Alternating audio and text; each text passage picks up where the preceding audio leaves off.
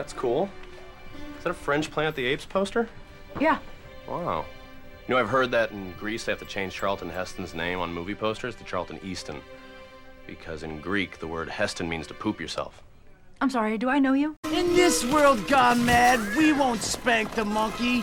The monkey will spank us. And after the fall of man, these monkey fucks will start wearing our clothes and rebuilding the world in their image. Oh, and only those as super smart as me will be left alive to bitterly cry, "You maniacs! Damn yous! God damn yous all to hell!"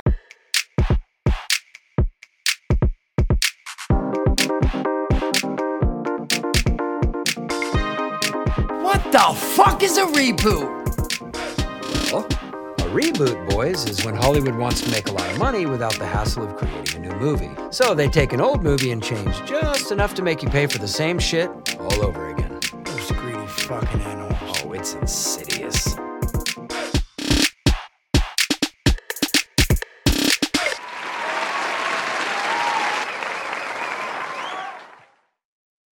And welcome back to Reboot Deboot. I'm your co-host, Griffin. And I am Walking pestilence. Alex.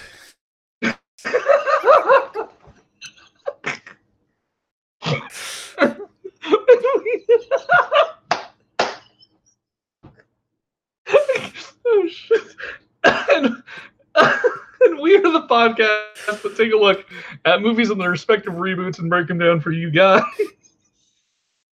That Charlton Heston thing is true, by the way. I looked it up. It doesn't mean to shit yourself. It means to shit on someone else, but it's true. So they changed his name in Greek. Oh, you got me with that one, man. That just went out. That was... Yeah. Came to me last night. I was like, oh, this will be fine. Okay. The Walking Pestilence. Dr. Zayas, poet. So, normally, typically, as per all these episodes, normally, Alex, you and I would have a little bit of chit-chat, a little bit of chatter beforehand, you know? Are we foregoing that? We might be a little foregoing that, because I asked you to line something up, and you don't know what this is. You just know I had you do the music aspect of it, right? Yeah. You said something island-like, and we're pretty open-ended about it. I said, Yeah. I asked if you meant Jimmy Buffett. You're like, whatever. Yeah, but so if you want to do me a favor now, and just play that piece, and we'll get into this. Okay.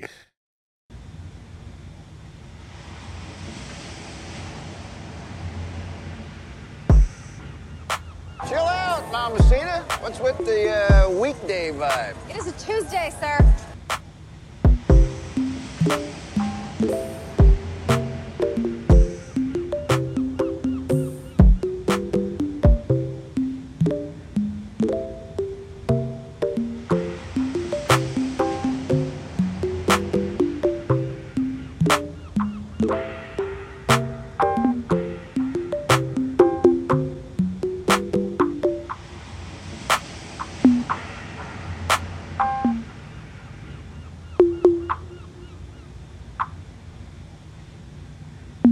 And welcome to Castaway Sands, the round-the-world board game, quiz show, talk show, chat show. I'm your host, Griffin, and joining me is my very special guest, Alex. Hello. Happy to be here. Now, yeah, Alex, now, your first time on the show. Yeah. So, Castaway Sounds, it's a really quick, short interview. I'm going to ask you, if you were stranded on a desert island, what 5 albums, 3 books, and 1 luxury item would you take with you? Okay. The luxury item in question cannot help you get off the island, and it can't help you contact the outside world. Yeah, I'm not gonna try and Dwight this thing. I understand the spirit of the question. So you've got 5 albums to take with you. Okay. Or tapes or CDs. What 5 albums are you, Alex, taking? All right. Jesus. There's Nothing Wrong with Love by Built to Spill. Sick Freakness by the Black Keys, or maybe The Big Come Up. One of those two. Winners Never Quit by Pedro the Lion.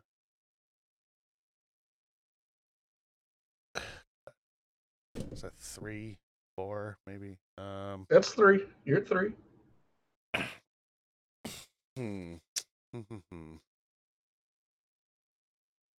Oh, Best Buds by Mom Jeans. Good one. And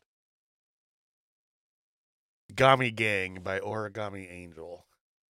Those would be the 5 albums. 3 books. Okay.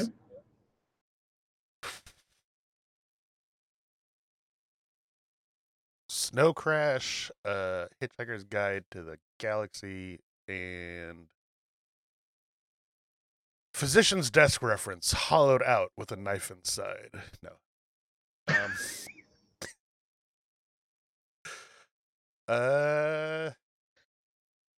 What else do I like?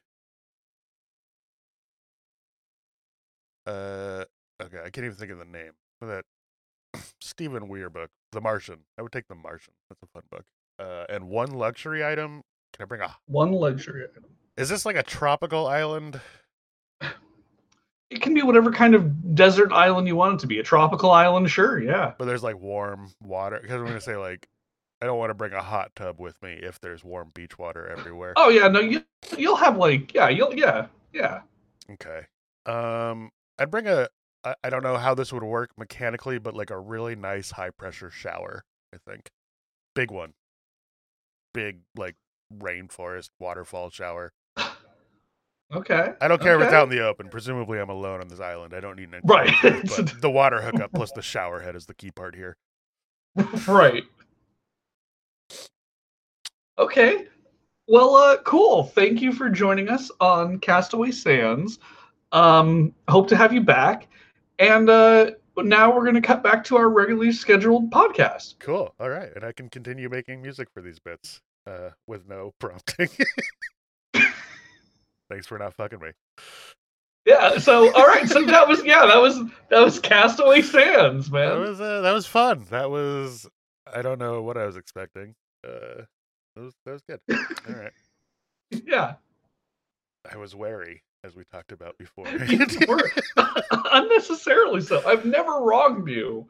In all of our years of friendship, I was putting the music together, and I kept on thinking, I was like, I feel like there's a chance I'm like making the music for my own funeral procession or something. I don't know what's going on here. Like, but then I was also like, why is it an island theme? Like, how do you turn an island theme into something aggressive and confrontational? I couldn't figure it out, but I was worried. For all you listeners out there, Alex and I have known each other for, like, what, 17, 18 years? Yeah, something like that. Something like that. I've never wronged him. But yet he has this villainous thought process of me. I don't know. You really do make me out to be a villain.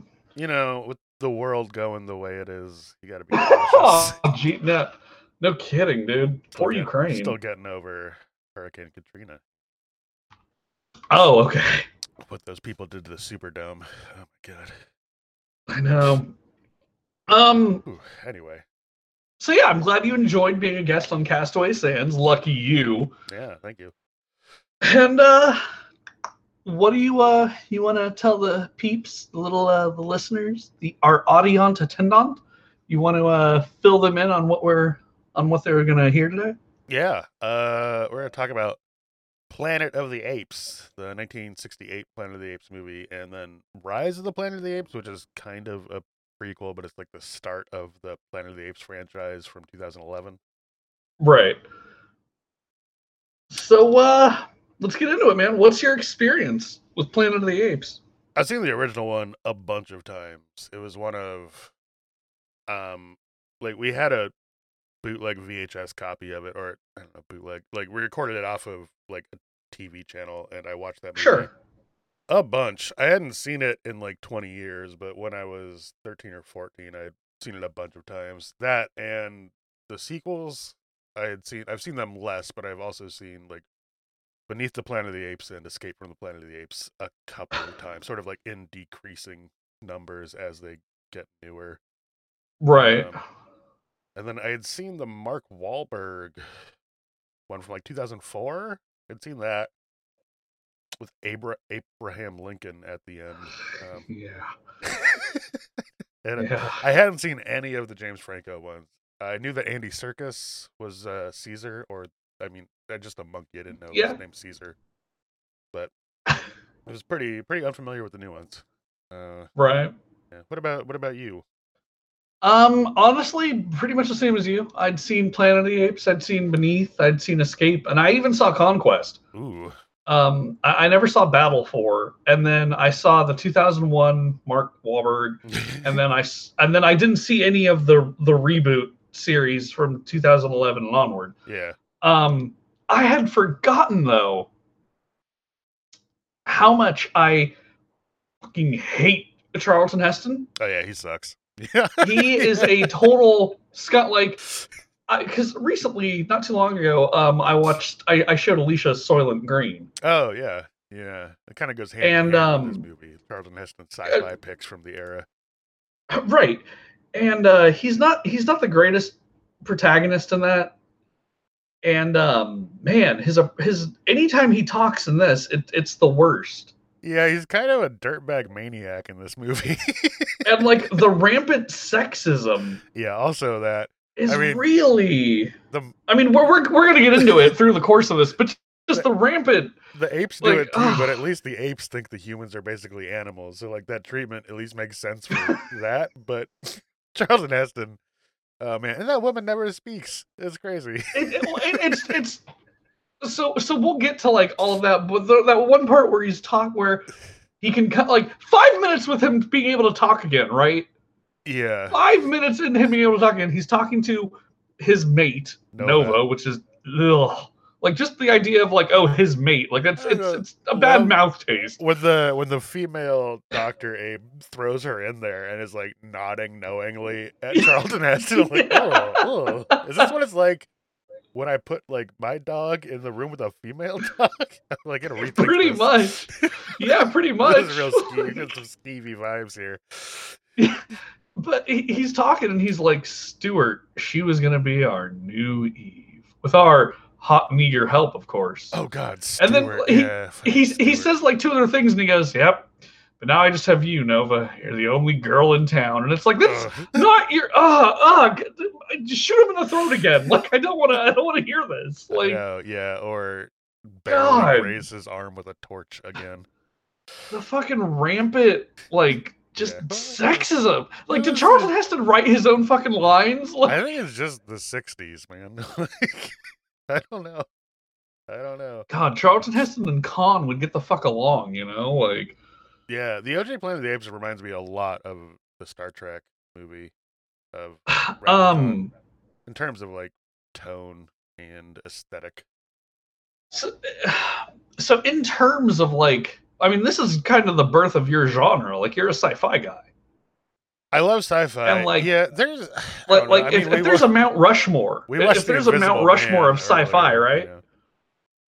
Yeah. But if there's a Mount Rushmore of sci-fi, Planet of the Apes is definitely on that Mount Rushmore. I think it's one of the bigger. It's one of the bigger, like earlier, sort of like big, like high concept sci-fi movies. I guess like Planet of the Apes has got to be up there. 2001 has got to be up there. Yeah, from that era, probably those two. I don't know. Yeah, well, just like in sci-fi, like this, like if we're talking about like sci-fi as a whole in terms of movies, I think The Day the Earth Stood Still is probably like one of the progenitors. I don't know, but we watched The Invisible Man. That's up there too. That's sci-fi. Sure, yeah. Journey to the Center, like anything H.G. Wells wrote and was adapted, right? and you know, and H.G. Wells and Jules Verne. Yeah, and even like Mary Shelley. Kind of like she gets credited with like starting the horror genre a bit, but Frankenstein is also a sci-fi story to my mind. Oh yeah, totally. Yeah, but yeah, this is definitely one of the like oldest. It was one of the first like old sci-fi movies I saw as a kid. I definitely started with stuff newer than this, so like Alien, stuff like that. Right. But yeah, this is up there.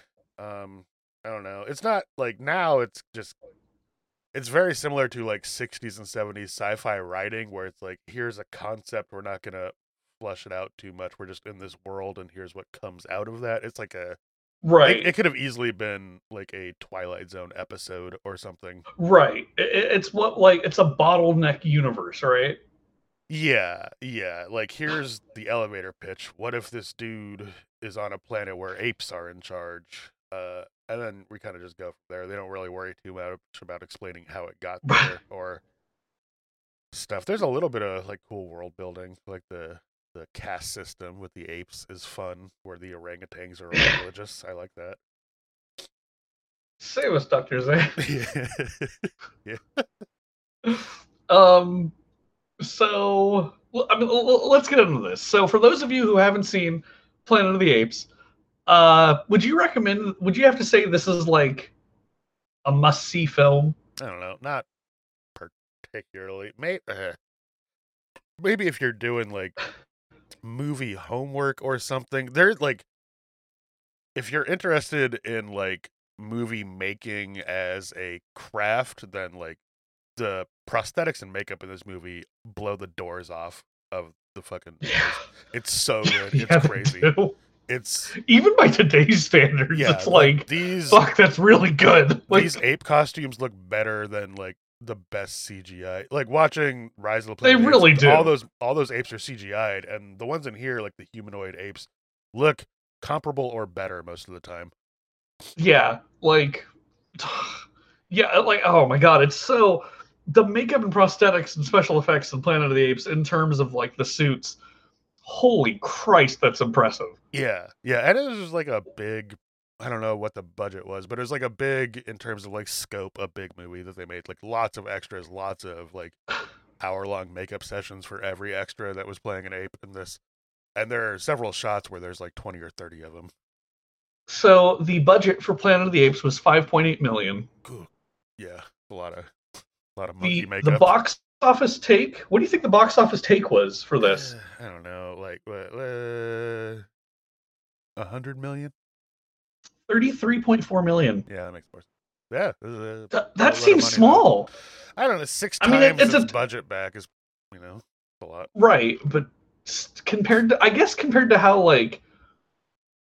how much of a legacy Planet of the Apes left and like created, and it just seems like it's worth more. Like the box office take would have been more, But I think it's probably higher after that. I don't know. Like we've talked about this before, but like the way movies were played, right, up until like within the last 20 years was kind of a different model.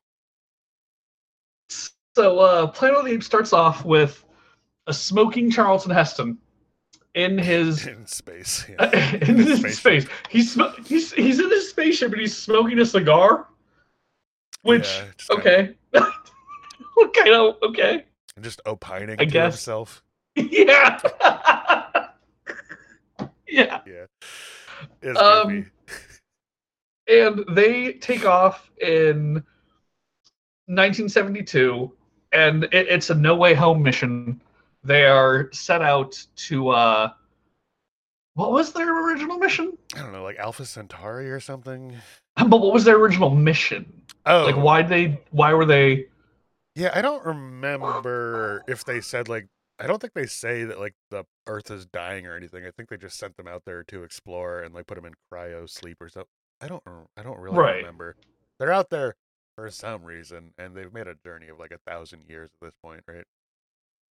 At this point, but then they make another one of 1,000 because it's a 2,000-year thing from when they crash. Right. So he just wakes up, Charlton has take a stroll, smoke a stogie, record some cool captain shit.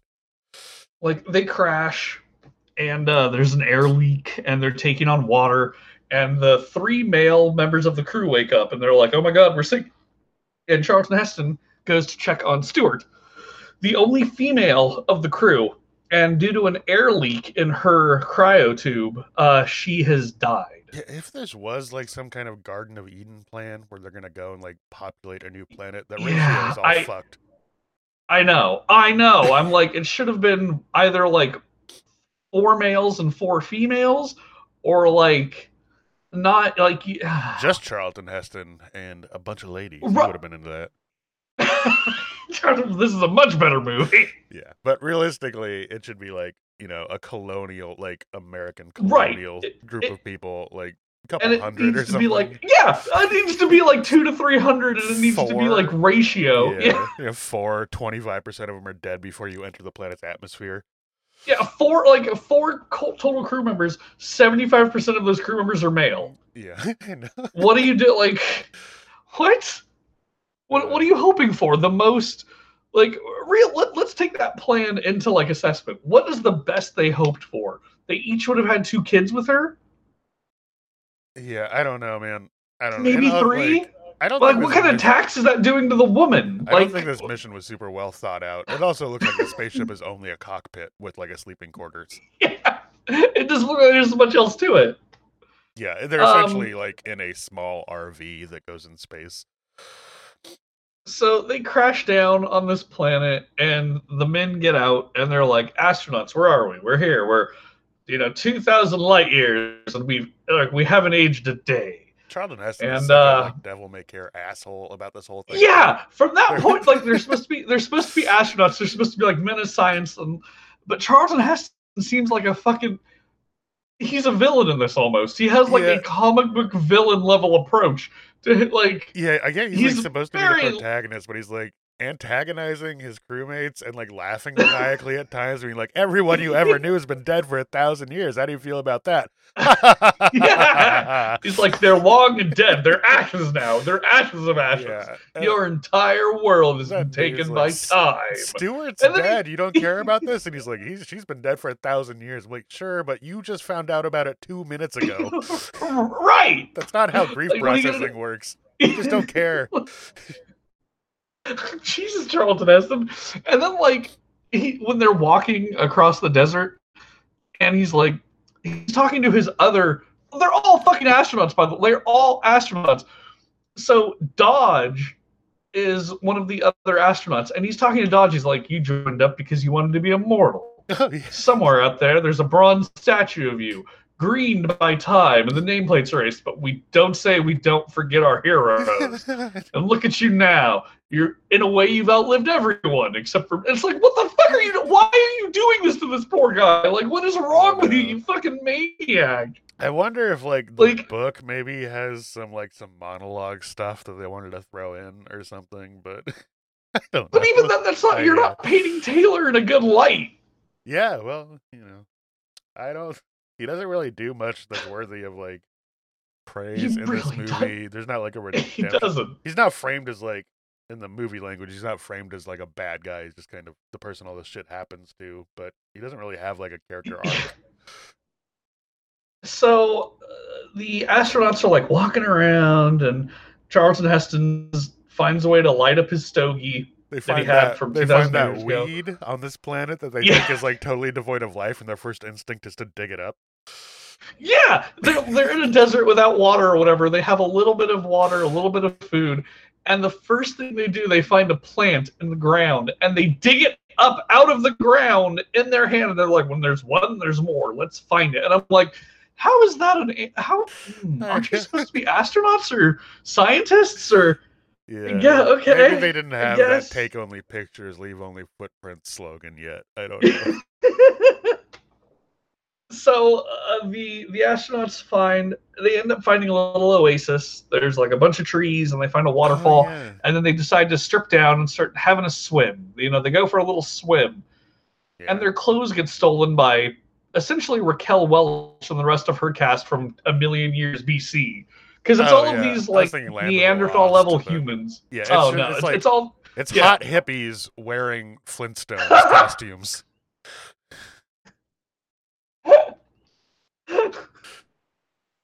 I assume these are just the people that are hanging out in LA when they're going and grabbing extras off the street, but it's dudes with giant beards and a couple of women with long hippie hair. I don't know. It's yes, hot hippies. Jesus Christ, it's good. So then Charlton Heston. Oh yeah. Also, they're supposed to be scientists. They're supposed to be men of science. They're astronauts. These 3 astronauts see these primitive humans, or not even just these primitive looking humans. They're like eating corn and they're living out on the land. Just walking around and picking corn. Charlton Heston, the fucking protagonist of this movie, the guy you're supposed to like want to root for, goes, if this is the best this planet's got, we'll be running the place in 6 months. Hearing you say that too, you're like, oh, this guy is devious. like running it for what? Again, you just did a colonization. What are you talking about? Like, you're exactly what? Like, you're a fucking conquistador at this point. What do you mean running it? Running what? You just walk through a desert. What are you gonna like? It reminds King me of the cornfield, like. It reminds me of like the buddy dialogue from the original Ocean's 11 that we watched, where they're just like saying all this kind of shit, and it's like funny, and they're joking about it, but they're like, "This is horrifying, guys. Please stop." It's also Taylor, like Charlton Heston Taylor. He's not joking when he says that. He's like, like the gears are moving in his mind of how he can take over a people. Like, they haven't said it out loud, but basically they're stranded on this planet, and they either have to cope with the idea that they are the last 3 humans in existence, essentially, like on this planet, or they're gonna have to do something else. And as soon as those native humans show up, there's something else is like, subjugate them. Okay, we know how to do that. We're good at that. Yeah. Yeah. And then when someone asks if you're a god, you say yes. He didn't learn his lesson. He didn't. So like that's this guy's go-to thought is, we'll be running this place. Which, I guess, sure, congratulations, king of the planet. So they're like eating corn and they're like taking a reprieve, like a little reprieve. And then, like something startles the humans. And there's like something starts like hitting sticks through the corn. And it's clearly like a roundup. And then for the first time, 30 minutes into the movie, you see these apes on horseback and they have rifles. And it's like, oh, that's the first big like twist. Like M. Night Shyamalan saw this movie and just became obsessed with the idea of twists in movies. Maybe, who knows? But it is a cool moment seeing the apes on horseback there with the guns. It is. I can only imagine what seeing like in theaters would be like too in 1968. Yeah, like that had to be a hold your breath or like gasp out loud moment, right? Movie trailers are wild in the 60s and 70s, though. They're like, here's basically the entire movie in a bunch of crucial shots, like even worse than like Independence Day showing the White House blowing up. Like, they'll be like, here's all the scariest parts of The Exorcist in the trailer. I imagine the apes on horseback is probably in. We can go look, but it must be cool to see. I don't know, I get like pumped up when that part happens in the movie now. So all of the humans are rounded up, and one of the astronauts dies, and then the other 2 get caught, and Charlton Heston gets nicked, not shot in the throat directly, he gets nicked in the throat, and for some reason that takes his ability to speak. And like for like 45 minutes, it like completely takes his ability to speak. He can't even make like raspy noises. He's just no sound emanates from him for like for the next 45 minutes of the movie. And he also is like terrible at like making hand signs about what he wants. He just doesn't try to do it. Again, proving that this guy is not like, did he lie his way to the spaceship? The way he never tries to like hand sign anything makes me think like, are you deliberately being bad at this or something? Like, are you being obtuse? Now is not the time. You're watching the doctors write stuff on a paper pad, like, just make the writing with a pen on your own hand sign and like point to yourself so they give you paper. Right. I don't know why, because Charlton Heston sees all the apes are posing with humans, like human bodies, and they're like talking and they have a camera, and then Charlton Heston passes out, and then he wakes up again in like a hospital, quote unquote. Yeah, it's like a It's like the medical facility of a zoo, basically. Like, it's very similar. Yeah. And he sees Dr. Zira, who is a Zira. chimpanzee, An who animal is a doctor. psychologist. Yeah, she's an animal psychologist. I love it. And Dr. Oh. Zira starts like calling. She refers to Charlton Heston as Bright Eyes Yeah. because he has blue eyes, like bright blue eyes, And like Frank because his Sinatra would music steal is these. super depressing. Right. So she calls him Bright Eyes, and he shows amazing mimicry because he seems like he's trying to talk, and it's basically 45 minutes of Charlton Heston being bad at communicating, that he has the ability to speak, write, and like communicate effectively, Yeah. and the apes just writing him off as like a dumb like primate, basically, or like human, I guess. Yeah, they're like, because they have like to them humans are, just like animals, like the way that we do like medical experiments on monkeys Right. and shit. Like that's the same view that they have of humans. And So- but it's like also like religious. Actually, it's very similar to the way a lot of Christians feel about evolution. But It's very Zira or Dr. Zaius really could be the Pope. yeah, or like like a young Earth creationist or something. Like Yeah, like Ken Ham. yeah. If we evolved from apes, then how come my grandfather was killed by an ape? So Dr. Zaius is an orangutan, and he is the head of. He's the Minister of Science and the Defender of Faith. Oh yeah, and there's a fun caste system in this where like the orangutans are like the religious leaders, and the chimpanzees are like the sciencey types, and then the gorillas do like military stuff. Right. And I don't know where bonobos fall into this. I don't know where howler monkeys fall into this, or baboons. Or what about those ones with the But- dreadlocks? Like those are. I'm gonna look up the name of that monkey real quick, but yeah, there's a caste system. Yeah. There's only 3 kinds of monkeys in this planet, though. Right. It's orangutans, chimpanzees, and gorillas. So along the way, like Charlton Heston tries to talk, he can't, and Dr. Zira's like, look, he's trying to speak. He learned it from us. And Zaius is like, no, a human can never talk. He's good at mimicry. They can learn simple tasks. Yeah.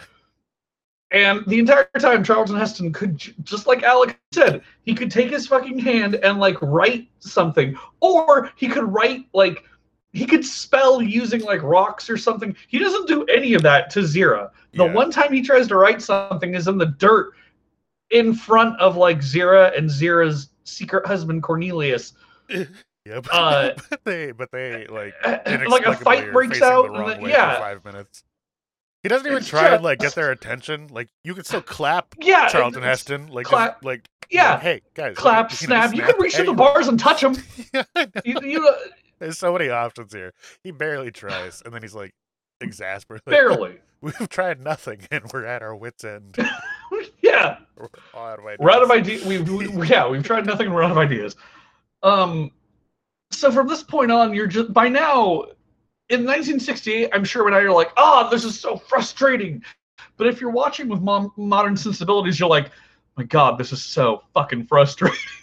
Like, because I mean, there's not like a lot going on in the movie, right? So it's like they really There's have not. to draw out this self-imposed like plot conflict thing where Charlton Heston is mute for plot reasons, and also bad at communicating for plot reasons, and that's like the middle third of the movie. Basically, is just this situation waiting for things to escalate a bit.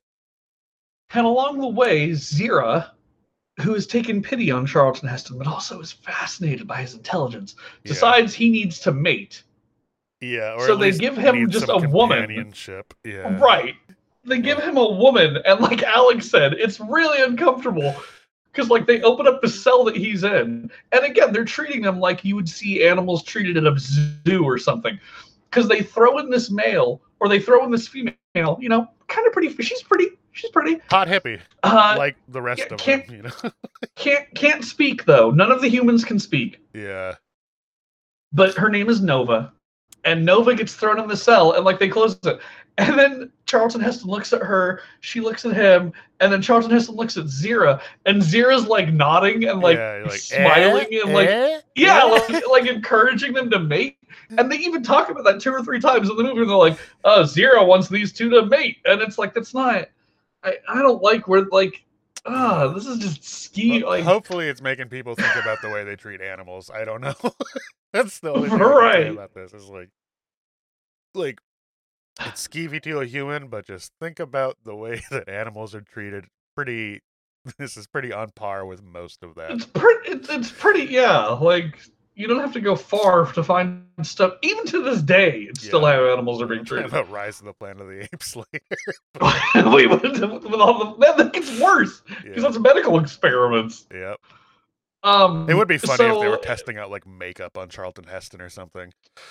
Oh, that would have been great. That would have been. I think Charles, he wouldn't have done that though. He has a masculine image to keep up, you know. Yeah. He would have been like, "How dare you?" Testing out like monkey ED drugs on him or something, just to see what happens. I was Moses. I'm not going to wear makeup. So 45 minutes in, Charlton Heston like breaks free from his cage, and he's running through this civilization, and he's causing a ruckus, and he stops. He like runs in a museum, and he's like man on display, and then you see like one of the other astronauts who's with him has been stuffed, and they're on display now too. The one that died during the roundup is in there. Yeah, like their Museum of Natural History. Like side note, by the way, I really like the way they did this set for like Monkey Town or Ape City or whatever. I like it kind of feels like you're at the San Diego Zoo, like with all the stucco work and stuff. A little bit, yeah. Yeah, like there's a part where they're in a very small amphitheater with like the tiered seating. I'm like, oh, you could sit on here and watch a guy talk about birds of paradise down in the middle of that or something. Birds of paradise, yeah. It's very it's easy to see where they got like their ideas from, you know, like their set designs and all that. So, and like, you know, Charlton Heston's running, and people like apes are screaming, and they're throwing stuff at him, and like the whole thing. So finally, they catch him, and as they go to, like, you know, Zaius has been unapproving of all of this also, because by now, Taylor has shown that he can like write, because he started writing notes to Zira, and he tells them about. He tells them about like space travel, and then he builds like a paper airplane, which shows them like scientific proof. I love of flight. That's the thing that convinces them that he has higher intelligence is the paper airplane. The paper airplane? Yeah. That's like, everything else was like, yeah, but this really tips it over for him. And along the way, like, you know, Zira has talked a little bit about this to Zaius, and Zaius is like, heresy! No way a human can do that. And scientific flight is impossible. And, you know, keep religion. And I love that. You know, flight is impossible. We have guns and medical technology and stuff. We just haven't attempted flight, but it's impossible. Scientific flight is impossible. They have a weird level of technology in Ape Society. Too. They do. Because they also have like a pretty modern camera. Yeah, well, and they do like a blood transfusion, which is pretty recent. Yeah, and slight spoiler alert: they know how to do lobotomies too. Which is like how. I guess we've been doing those since the 1800s, but they didn't do the transorbital lobotomy where you go through the nose or the eye socket. They cracked the dude's head open and stitched it back together. Yes, stitched it back up. It's like, okay, I guess. So, they finally catch Charlton Heston after all of this nonsense, and Zaius has already been on the fence about castrating him or killing him or they say they're going to emasculate him is like the medical lingo they use, which means they're going to turn him into a eunuch. So they find, and like that's when the first big famous line comes along, which is Charlton Heston yelling, "Green as people." Oh, sorry. Wrong movie. Yes. Sorry. So let my people go. Sorry, wrong movie. You can take my gun for my cold death. Sorry, wrong thing. Wrong speech. No, it's the get your damn paws off me, you stinking dirty ape. Get your paws off me, you damn dirty ape. Yeah, so that's the first. Yep. And it's been a classic ever since. It is an iconic moment. It's also the first time any of them hear him speak. And that like brings shit to a halt. So then there's like an unnecessary trial, which is also rigged. Yeah, the trial is great. Because Zira and Cornelius are put on trial along with Taylor for, heresy. There's that really fucked up moment too where they're like, if you're so smart, talk to your friend here. Yeah. And then his friend has part of his head shaved with a big old scar on the side, and they've clearly lobotomized him. He just goes withstanding. So, and they also have the thing of like, this man is not an ape. So ape law does not apply to him. Yeah. But we're still going to prosecute him? I don't know, man. Like, that happens in America, too. We're like, these people are not citizens. They deserve no protections, but all of the prosecution we can muster. And Zira's like, but if he's not an ape, how can we put him on trial? And Zaius is like, heresy! And all the orangutans are like, heresy! And Taylor tries to like speak for himself, and then the orangutans do the see no evil, hear no evil, speak no evil. Oh yeah, that's fun. Like at the table, that? And eventually 2,000 years. And I just... Yeah, I don't. They must have. Yeah, there's a lot of little stuff in the movie too. Like, you have to not think about like, why do they all speak English? Why wouldn't they evolve their own form of like ape speak or something? Right. It's helpful for Charlton Heston to be sure, but it's weird to think about. But maybe they explain that in the subsequent, like, Rise of the Planet of the Apes sequels. I guess Caesar starts speaking English, so maybe that's why. Right. So, yeah, like, they're all convicted of heresy, and now we get, like, Zaius talking to Taylor one-on-one, and he's like, I've known about man. Like, you're a threat. Tell me where your tribe is. Is there more jungle on the east side of the Forbidden Zone? Right.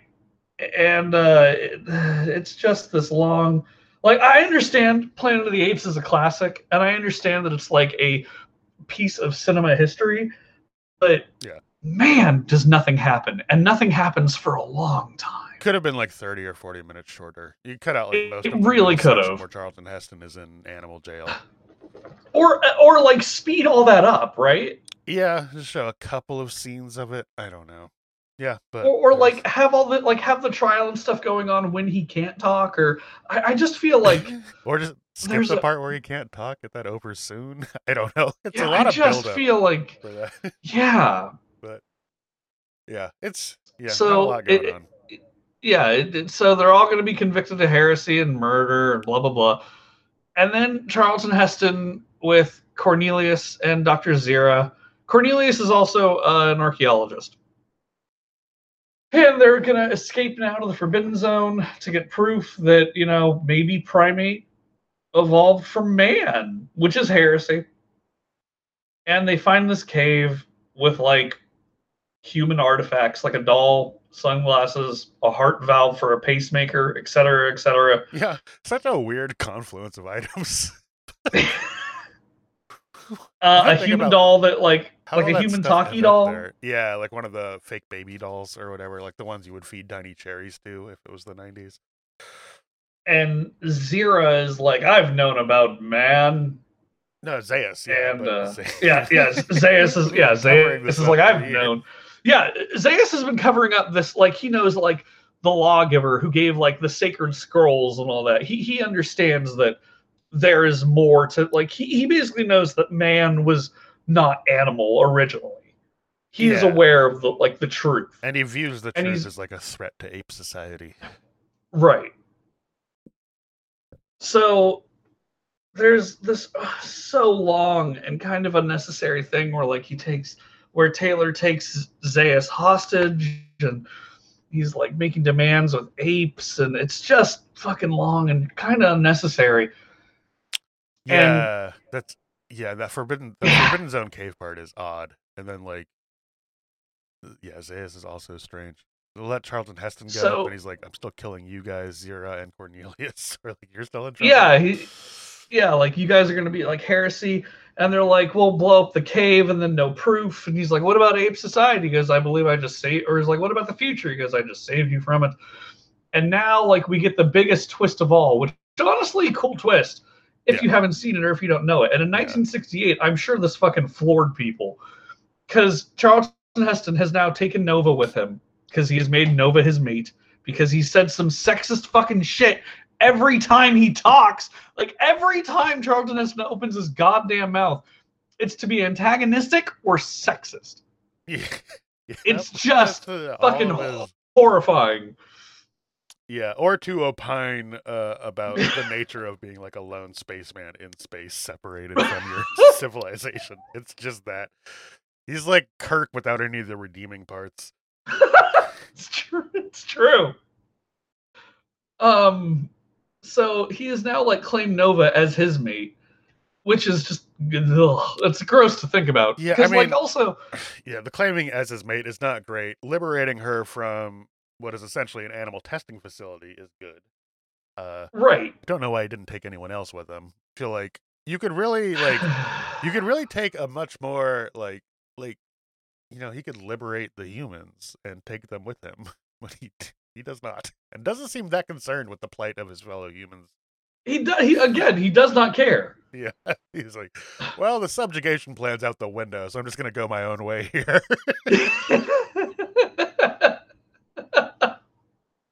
And earlier too, like he's trying to tell all this to Nova.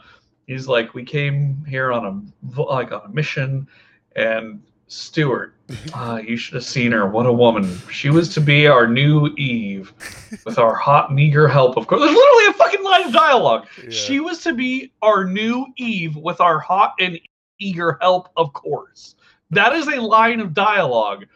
Thankful that Nova doesn't speak any English at this point, or understand it. Yeah, because she'd be like if I were in her, I'd be like, oh no, this could be just worse for me than being with the apes. It's unclear at this moment.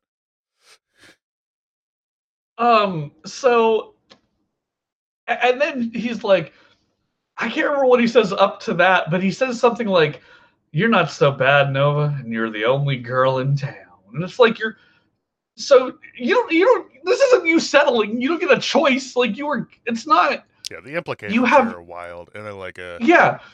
I know it's the late 60s, early 70s, so like consent talk isn't super in vogue or whatever, but like. But it's even like the only reason why he knows Nova is because Zero wanted them to mate. Yeah, well, I don't know Nova.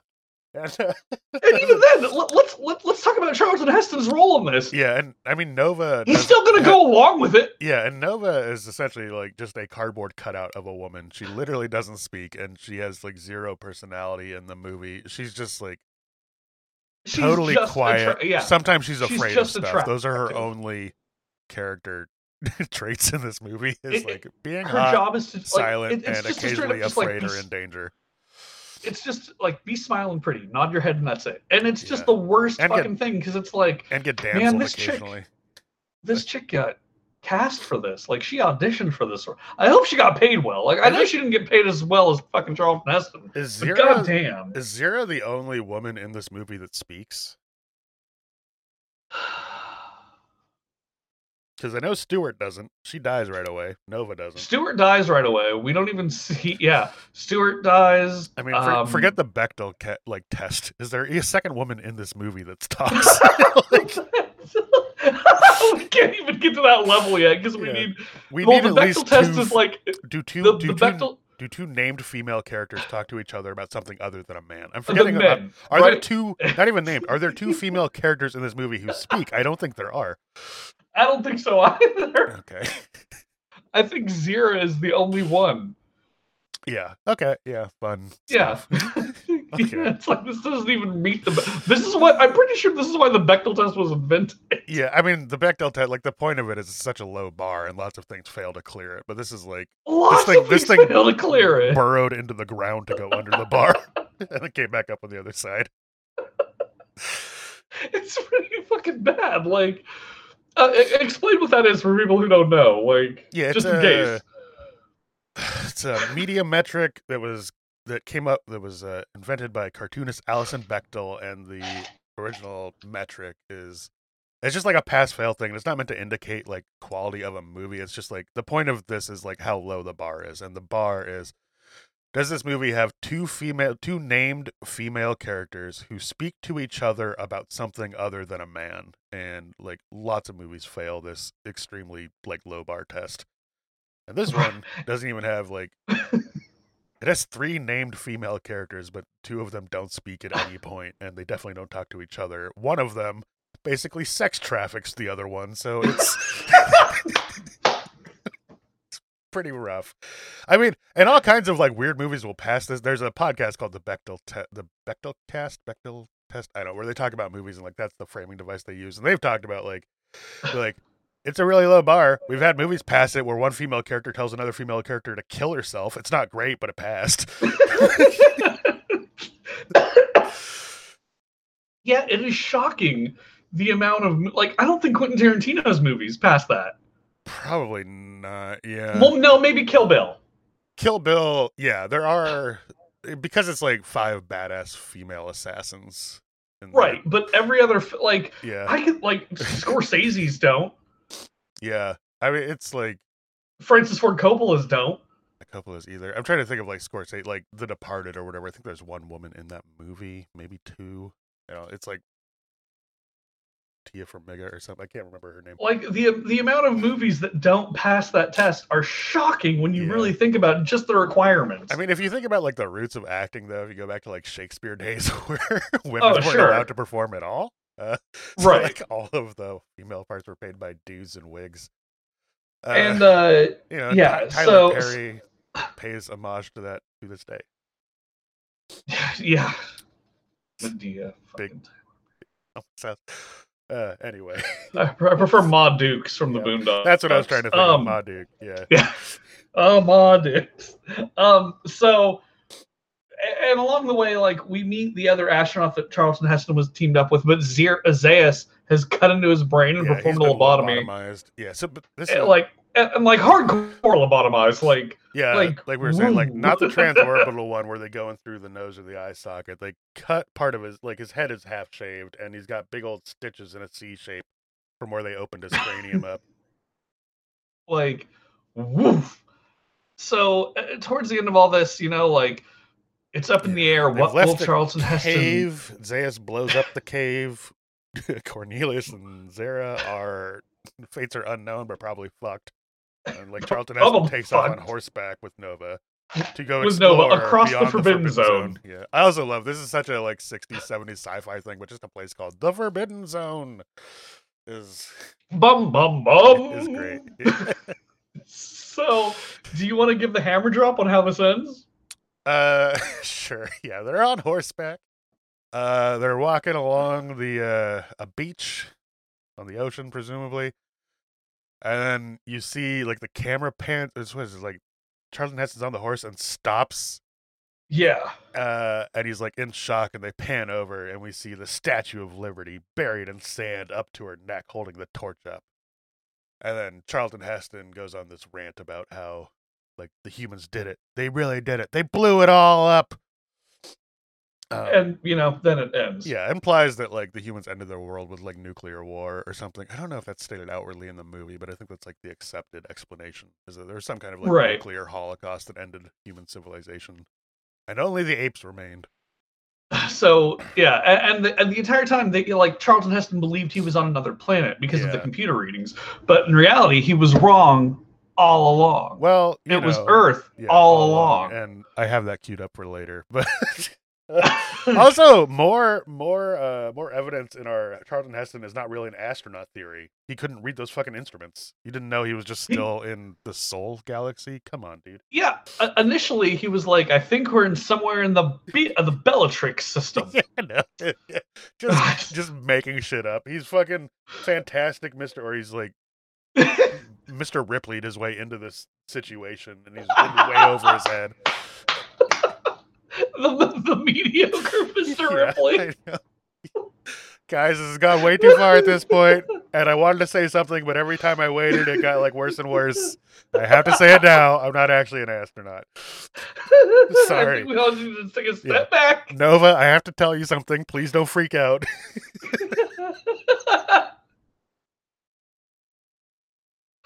Oh shit! Yeah, Yeah. and I'm sure in '68 with like almost like the Godzilla thing, nuclear Yeah. war is fresh on the mind, and we're like dealing with the Cold War, and It is. so I'm sure that like the reveal of that kind of fallout It is a big at the reveal. end of Like in it is. the first time It's the first. It's got to be the first big like twist, right?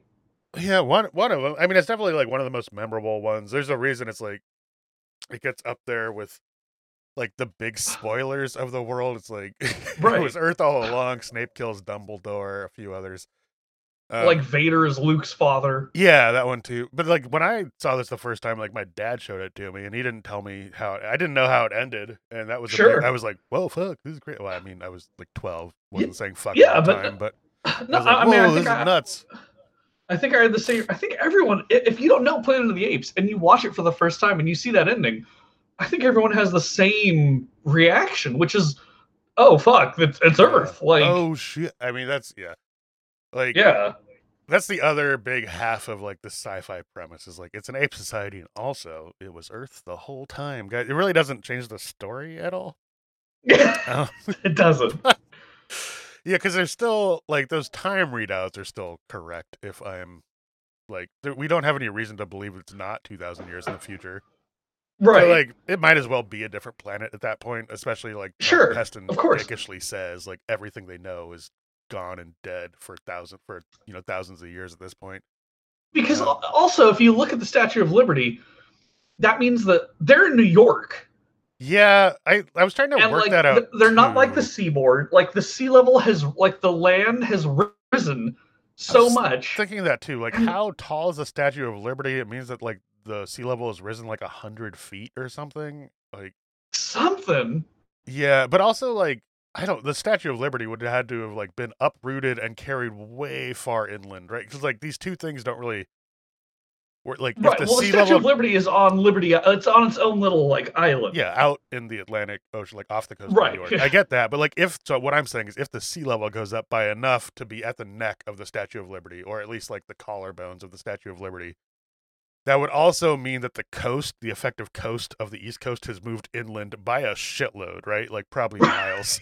Yes. So Yes. the Statue of Liberty being buried in the sand on the beach like that I was trying to think, I was like, how would this work? Maybe like 2,000 years is enough for like tectonic plates to move. I don't fucking know. But Yeah, I know. it's one I'm of those like, things where it's like, it's best not to sit down and scrutinize it too much. Like the because they apes that don't speak show English them and the- they don't show them crossing a peninsula or swimming or anything. It's essentially like, oh, the Statue of Liberty is on the end of New York now. Yeah, And and it's the like place, the Statue of Liberty is on its own little. You have to take a ferry to get. Like, I mean, a lot of the geography, like trying to think of this as like Earth and also North America is like confusing because like the place they land kind of looks like the Grand Canyon or the Southwest. Like, yeah, I'm like, and they make it all the way to New York? Like, that's a long ass walk. so essentially, yeah, all of this is the East Coast, 2,000 years in the future. Yeah, but I guess if like nuclear war and then global warming, maybe it desertified a large portion of North America or something. I'm willing to accept that. They could be in like northern Canada or something, and it's just like Sure. because global warming is so fucked off, it's like tropical or something. I don't know. Yeah, and then that's Planet of the Apes, and then it goes on to have 4 sequels. It'd be awesome if instead of a Statue of Liberty, it was like that big pyramid Bass Pro Shop or something. Smoothie King. Yeah, or like I don't know, like one of those tire dumps, or because like that's never going anywhere. Just like Right, the those tire will- fire pit from Tracy or something. Oh, I recognize all this. And I guess we should give like major credit to Kim Hunter, right?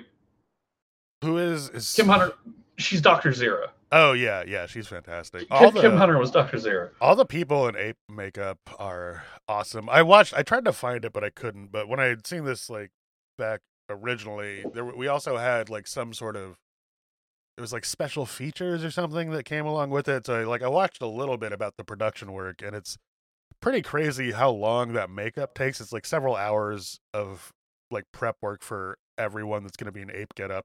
and they leave it on the entire day. So there's like fun stories about them going to craft services, like they're shooting on location or whatever. They're all in ape makeup and eating, and people would talk about like occasionally they'd be served peas for lunch, and they would be stuck in like the ape mouth, like around the gums of the ape mouth.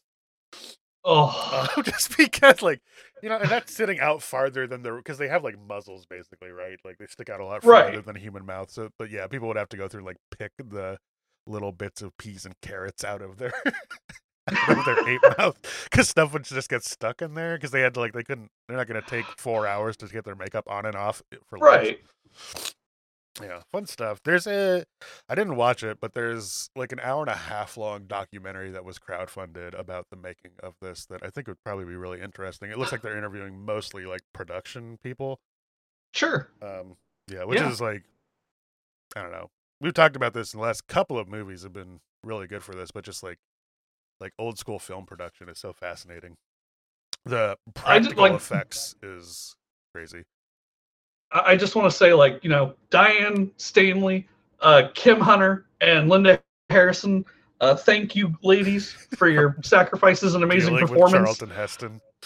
Yeah, dealing with... Also, before Charlton Heston takes Nova and goes to find whatever is out there beyond the Forbidden Zone, because he's Charlton Heston, he has to, like, there has to be a scene where he kisses someone, right? So he's like, Dr. Zira, I'd like to kiss you. And I'm like, hey, you asked. That's nice, at least. Like, it didn't, yeah. But even then, I'm like, what? You don't have to, like declaring what he's about to do.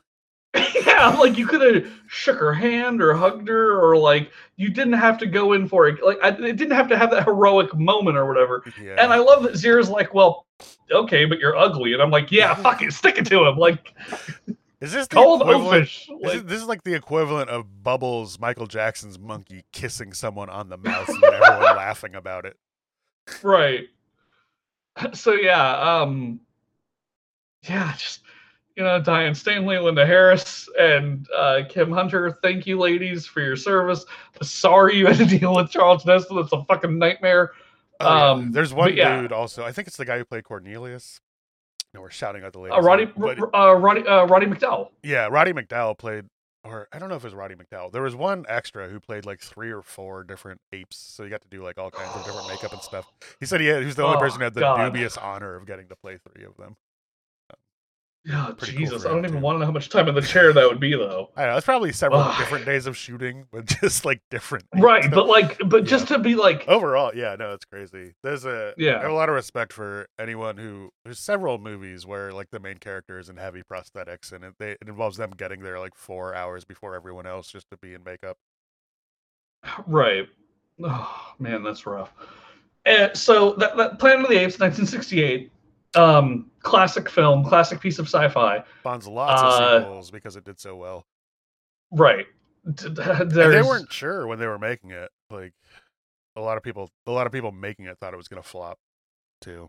There's like 3 or 4, right? Because there's definitely Planet of the Apes. Yeah, then there's Beneath the Planet of the Apes, Escape from Planet of the Apes, Conquest of Planet of the Apes, and then Battle for Planet of the Apes. 5 of them. That's 5. 2, yeah, the first Planet of the Apes, Beneath the Planet of the Apes is fun. It's the one where there's like that religious society underground that worships an unexploded nuclear missile. No, yeah. Like, if you don't know where that trope comes from, it's from that, which is great. Escape from the Planet of the Apes is like less compelling, and then I didn't see the last 2. You know. It gets like lots of things after the third one. Like third one's not usually not amazing, and then things steeply fall off from there on numbers 4 and 5. The original Planet of the Apes came out in 1968, and then Beneath came out in 70. Escape came out in 71, and then 2, and then 3. Yeah, they're really pumping them out. Like 1 a year of these. High makeup productions. So, and then we jump all the way forward to we're gonna go past 2001. Yeah, with 2001, we don't look in that direction. Goodbye, Mark Wahlberg. Keep going. The big twist in that was Abraham Lincoln. That was the reveal. Yeah, it's essentially the same plot, but they get back to Earth at the end, and now Earth is like modern day Earth is run by apes. So it's like the NYPD shows up, right, and then and then there's the statue of They Abraham Lincoln, but it's an ape head. doesn't say it on the plaque, but like the obvious name is Abraham Lincoln. I don't know if it says it on the plaque, but that's the obvious shit. That's like the Yeah. It's Ape Lincoln. Yeah, That's what you would call, like, if you had a pet chimpanzee and dressed him up in a stovepipe hat and a suit, you would call Right. him Abraham Lincoln. It's the same people. It's like But it's it like wouldn't when be stoners. modern day Earth. What it's just like it just happens. I don't know. I'm gonna get bogged down in this, but Yeah, it just I don't know happens to be. how would it be modern day? Like, It happens to the be- history would have followed. It's still Earth, but it's like future Earth. But they're in a version where it perfectly mimics modern day society, except for apes. That's So- Somehow, human society ended, and then ape society did the exact same thing over again, I wanna down see- to the I wa- Civil War and Reconstruction. and I want to see Abraham Planet of the Lincoln Apes Civil liberating- War. Yeah, me too, man. I Like, want to see Lincoln with apes. I'm thinking Daniel about this- Day-Lewis in an ape suit. I'm thinking about this too much now. Like, did the chimpanzees subjugate the orangutans? Or like, who was the subjugated class here? Like, who was Abraham Lincoln, the great liberator of? Please get Daniel Day-Lewis in an ape suit. Let's make Lincoln again. Let's do that version of Lincoln. Yeah. Oh my god! No, okay, you know what? I just want a whole series of movies set in the Planet of the Apes. So, like, I want to see Titanic, the ape version. I want to see Looks like- Casablanca, the ape Alright. version. A fun The jumping Schindler's off- List, the ape version. Fun jumping off point for our upcoming fan fiction expanded universe. So we're gonna go past that to 2011, Yeah. and now we have James Franco. Yeah. Because when you think of Andy smart Serkis. scientist dudes, you think of James Franco. It's better than having Mark Wahlberg be a scientist, which is what they do in the OG Planet of the Apes and also in The Happening, probably like my most reviled movie. So he's like- God, I hate And it helps that James Franco is objectively really bad at his job in this movie. So like it makes it more believable. He's kind of, in this way, kind of a charlatan like Charlton Heston. He may have faked his way into this role too, because he basically ruins the planet. Spoiler alert. So let's get into it with 2011's Rise. This of Planet of the James Apes. Franco's poor fucking neighbor, man. Oh my god, that guy.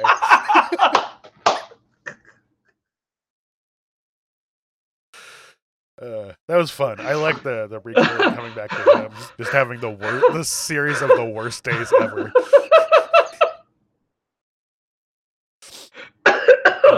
Yeah, so 2011, James Franco is Who? I don't remember his name, but James Franco, science doctor, works in a lab that experiments on Will. He's Will Will. He's Will something.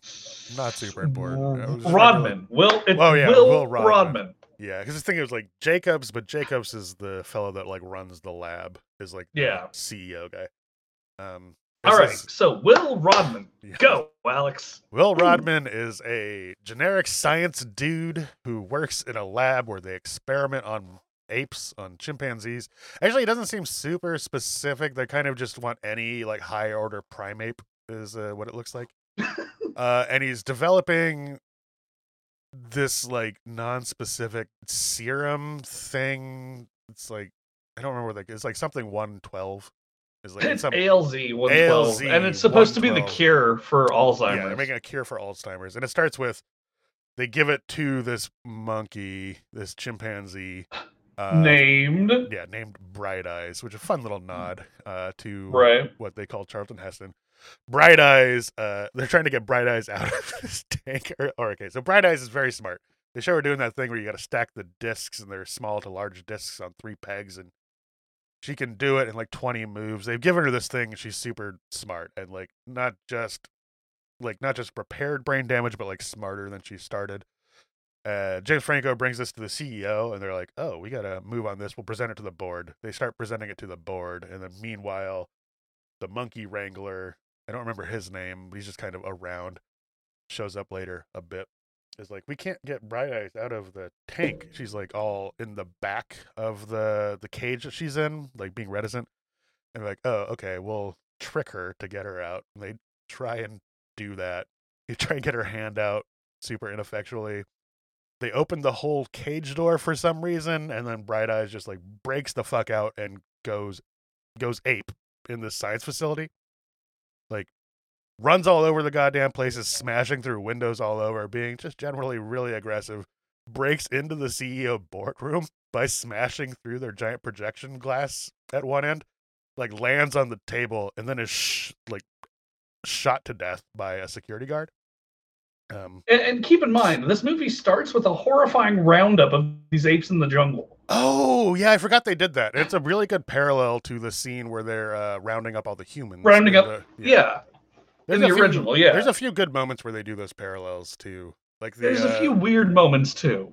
Yeah, there's definitely more than a few. But they... Like, later on, there's a part where this horrible fucking ape keeper or whatever is tormenting the apes with a shock stick and all the metal cages, and then at the end of it he starts screaming, "It's a madhouse," as all the apes are going crazy. Oh yeah, that's another reference. He also says, "Get your paws off me, you damn dirty ape." Yeah, I'm like, that's not. We don't need to do the this. Bright Eyes thing. I liked and I think they make an offhand. There's a part in the background where they're talking about like the Gemini flight or something flight.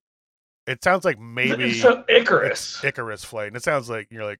I don't remember if they called the spaceship in the original one Icarus, but it sounds like maybe this Icarus is a parallel thing. So, well, you jumped the gun on that one majorly, so we'll talk about it right now then, I guess. We can keep going. What happens? They find Bright Eyes' baby, and she has passed down her smartness. Somehow this ALZ thing can be transmitted genetically. I don't know if that checks out science-wise, but it happens. They find this little baby monkey. Also, because of this incident where that security guard had to shoot the smart monkey Bright Eyes, this guy Jacobs, the like CEO, like money man for this place, very like profit motivated guy, he's like shuts the whole thing down. And the monkey wrangler, he tells the monkey wrangler like basically like kill all these apes. The monkey wrangler does it. They don't show it, thankfully. But like later, James Franco is there, and the monkey wrangler guy is like, "Oh yeah, turns out Bright Eyes had a baby in the cage with her. She wasn't aggressive; she just wanted to protect her baby," which also doesn't really, I don't know. How would they not have known? How would they not have known? And also, like, it seems like weird behavior. I am not a primatologist, but I don't like. She runs away from her child to go very far into this boardroom to just like freak the fuck out on people. She's pretty smart. Maybe she had a vendetta against some of them. I don't know, but it seems like she was buddy with James Franco. Anyway, so like this baby monkey is in there, and the monkey wrangler is like, "James Franco, check this out.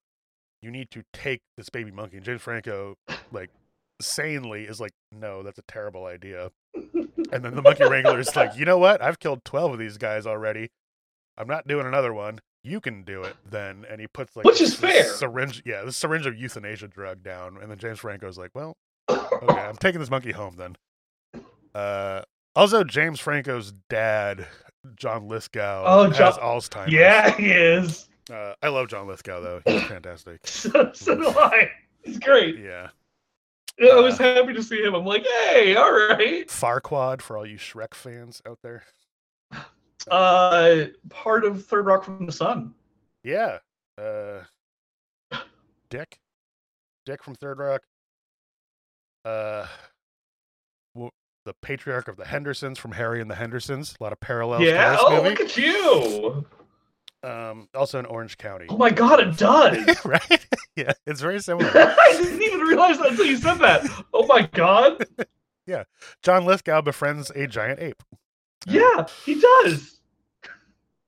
Yeah. So James Franco takes this baby monkey home, and then he also before Bright Eyes freaked out, I think I don't remember if it was before or after, but he had stole some of this ALZ 112 and gives it to his father, which is like they haven't not yet. Or that's later? Okay. I thought they shut the whole thing down and he pocketed some of the drug. He does. Oh yeah. But he doesn't start until he realizes that because they name the baby Caesar. Yeah. And Will realizes that Caesar has bright eyes like his mother. Right. And the reason they have bright eyes is because the ALZ-12 does something to them, and their retinas of their eyes have green Like specks. green flakes. Yep. So he notices that Caesar's intelligence is starting to skyrocket. And it is when Caesar's intelligence and his cognitive abilities start to be far beyond what they should be that he steals some of the drug for his dad. Right. He had Caesar for, I think, 3 years before he doses his dad with it. Because they do a couple of, like, time cuts. It's like they have baby monkey gets named Caesar by Alzheimer's ridden John Lithgow. Because he's like, they have this line about how he's like, well, he's doing better this morning. He was quoting Shakespeare, like the live-in nurse with them. Yeah. And then it's after, like, John Lithgow has a particularly bad bout of, like, Alzheimer's freak out, and then the live-in nurse quits. And then I think James Franco's like, now that I'm recalling this, it doesn't make sense. Like, they closed the whole system down, and it's 3 years later. Why is that drug still... Anyway. Right, why do they still have, like, large amounts of it? Yeah, and he steals it off a production line. So, I don't know what the game plan there. Like, did they just want a drug to make smart monkeys? It doesn't seem super profitable. It was still supposed to be Alzheimer's, so... Yeah, but they canceled it after they had to shoot that monkey.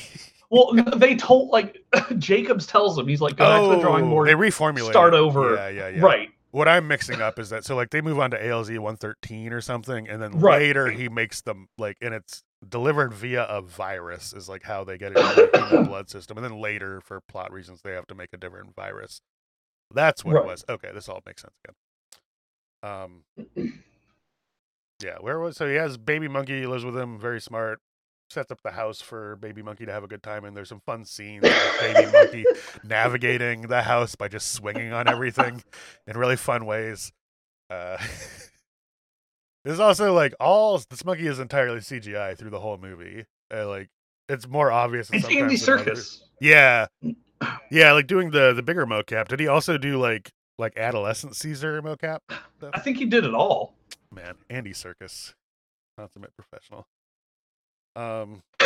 So Andy Serkis, for those who don't know, you might recognize his face, but if you don't, you'll definitely know his work from Lord of the Rings and The Hobbit as Gollum.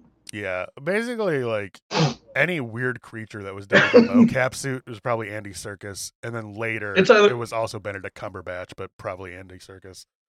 But before both of them, it was probably Warwick Davis. Oh, yeah, but he didn't do mocap. He was just in costumes, right? He's like Wicket, the teddy bear from Star Wars. I can't remember what they're called. Yikes.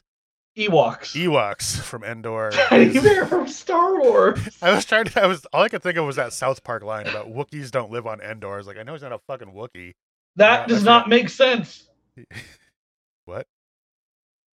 Why would a Wookiee live on Endor? It does not make sense. The Jesse Jackson defense, the Ewok defense. Right. Yeah, yeah, and he's in that Val Kilmer movie fantasy thing. I can't remember the name of. Yeah, but they know who he is now. Anyway, they Googled it. Yeah, this is really not important. Andy Serkis does a lot of mocap in this. And it's like stuff happens. James Franco pockets some of this drug, gives it to John Lithgow. John Lithgow makes a full recovery and is even better than he was before. They have this scene. Oh, he's playing piano like a motherfucker. Yeah, they had a scene previous where he's like trying to play piano and really not having a great time with it. Like, presumably he knew how to play piano already, and the Alzheimer's has made him not able to do that anymore. And then, like, James Franco doses him with this drug at night and then falls asleep on the bed, and he wakes up and John Lithgow is like gone out of the bed. And James Franco comes Simpsons downstairs. predicted that, by the way. Simpsons predicted what now? Like, can I play the piano? Oh, yeah, anymore. Of course. Well, I couldn't before, yeah. But now John Lithgow is playing the piano. Yeah, but he also could play it before, presumably, because they had that piano in the house and he was trying to do it. Anyway, yeah. John Lithgow is like, he's all better now. Super smart, having a great time of it, like 100% recovery and then some, better than he was before. And things are going great. They're having a good time with Caesar. James Franco meets this cool, like, veterinarian gal. who I don't remember what it was. Like something happens to Caesar, and he takes He gets him. cut. Oh yeah. Oh, Caesar, like, is it after Caesar broken out of or like escaped the house and wanted to ride that bike? Oh, this is like the start of the antagonistic relationship with James Franco's neighbor. So like, Yes. baby Caesar or adolescent Caesar finds an open window one day and hops. He's been watching these kids playing on the street through his attic window, like fucking Rear Window style. And and he really wants to go play with them, is like the vibe we get. And one day he's walking around the house and he sees an open window and he hears the kids playing and he hops out the window and he walks over to the neighbor's place and like into their open backyard and like into the garage. And one of the kids really freaks out when they see Caesar, which I don't know why. I think kids like monkeys, but Yeah, anyway. I don't. The Yeah. neighbor comes in like with a bat ready to go. Hot. Yeah. Comes in hot. Comes in hot. I was not on, like, you don't like the neighbor immediately. So I was like, but he really does not earn his later punishment. Neighbor is like, get the fuck out of here. And then James Franco and John Lithgow come in and they like take Caesar. And James Franco's like, chill out, man. He just wanted to play. Anyway, they take him back. Also, like, yeah, he was just being hostile to an animal just to be hostile. It'd be like if you like if your dog it'd be like if your dog got loose in someone's backyard and you went over to get him. You're like, hey man, sorry about that. And like the dude was gonna hit the fucking dog with a stick. You'd be like, what the fuck? Yeah, like, and this there's no is need like, for that. this is the equivalent of like, you know, like Bubbles the monkey at this point. Like basically just like a super socialized monkey that's also very smart and is used to being around people. Has not shown any aggression at this point. Like, is not prone to. Has not ripping shown the arms. any. Yeah. Yeah. And like, we haven't seen any either. He's not like prone to ripping the arms off of stuff or anything. You know, there's like the kids are in no danger. This dude just doesn't. Zero maulings. This guy Caesar just, has zero maulings under him right now. Yeah, this guy just doesn't like anything. The monkey being in his backyard. I mean, the rest of it, I think, is earned, but well, I don't know. I don't know about attacking an old man with Alzheimer's. I don't know if that's earned. He didn't know he had Alzheimer's, but this guy, as far as he knew, this dude tried to like steal his car and crashed into a bunch of other cars with it. Like, dude could have just been anyway. Caesar, I guess, like is injured in this somehow, and then James Franco takes Caesar to a zoo to go to the animal hospital doctor. This nice veterinarian lady.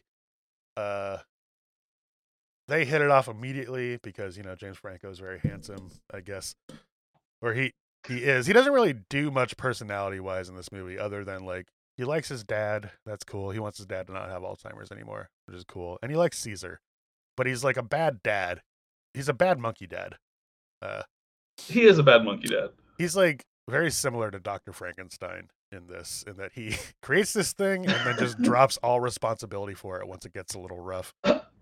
Right, like he doesn't have any kind of sense of greater responsibility, or even like I caused it. Like, this is his cross to bear. Caesar's intelligence and Caesar's life is only the product of what this guy did. So really, it is all his. Yeah, like there is a greater responsibility and cross to bear that he does not. Caesar, and presumably like the downfall of humanity, rests squarely on the shoulders of James Franco in this universe. Yeah, I think he's like basically single-handedly responsible. Anyway. So then it's like pretty. I think so. Yeah. That happens. They do a smash cut to 8 years later. Caesar is now an adult monkey. Well, Caesar also hooked them up. Yeah. Oh, yeah. That's Caesar, right. like, Caesar signs with his heightened intelligence. Caesar is really good at signing stuff. He knows a lot of signs, and the veterinarian lady is like impressed that he can sign. And then Caesar signs some stuff with James Franco, and James Franco like laughs a little bit, and the veterinarian's like, "What did he say?" And he's like, "Well, he said we should date." And then they do, and then we smash cut to 8 years later, I think, right? And it's like adult Caesar and James Franco and the veterinarian gal are going steady. But John Lithgow has started deteriorating a bit. He's relapsing. Because his body had his antibodies. Yeah, this viral delivery mechanism that they only discuss now. His body has become immune to the virus that actually transmits the drug. They don't really talk about why the humans and monkeys are genetically different enough. They even say that the monkeys have a stronger immune system, so it's unclear to me why this works why this lasts forever for a single dose for Caesar and for Bright Eyes, enough to where it's transmitted genetically, but John Lithgow has to keep on getting doses of it and then eventually becomes immune to it. Anyway. Also, we're like an hour deep into this movie by now. Oh, yeah. Keep in mind, by now, it doesn't feel like a Planet of the Apes movie at all. You can kind of see where things are going, right? And like just right, being aware but it doesn't. of like, yeah. This could have been named anything. Yeah. Yeah. Well, I think Rise of the Planet of the Apes, like with that name in mind, it does make sense. And then where I like that they go into, I like the idea that they're like sussing out the roots of how this all started, because it's an interesting question, I guess. But John Lithgow's Alzheimer's is getting worse, to the point where he has like an episode and he walks outside and the neighbor has left his Mustang like with the keys in it and the door open. John Lithgow walks in and he's like, "Oh yeah, I'd drive." And then this guy's parallel parked on the curb in between two other cars, and John Lithgow basically like starts the car, slams, like goes forward way too fast, slams into the car in front of him, then reverses, slams into the car behind him, then goes back and forth one or two more times, and is like very startled the whole time, doesn't know what's going on. And the neighbor runs out, pulls him out of the car, and is like doing that aggressive finger poke in the chest thing while he berates him. Caesar hears this, and he is not a fan, and he runs outside. Because that's in ape language, and that's also an aggressive. Oh yeah, the finger pointing thing.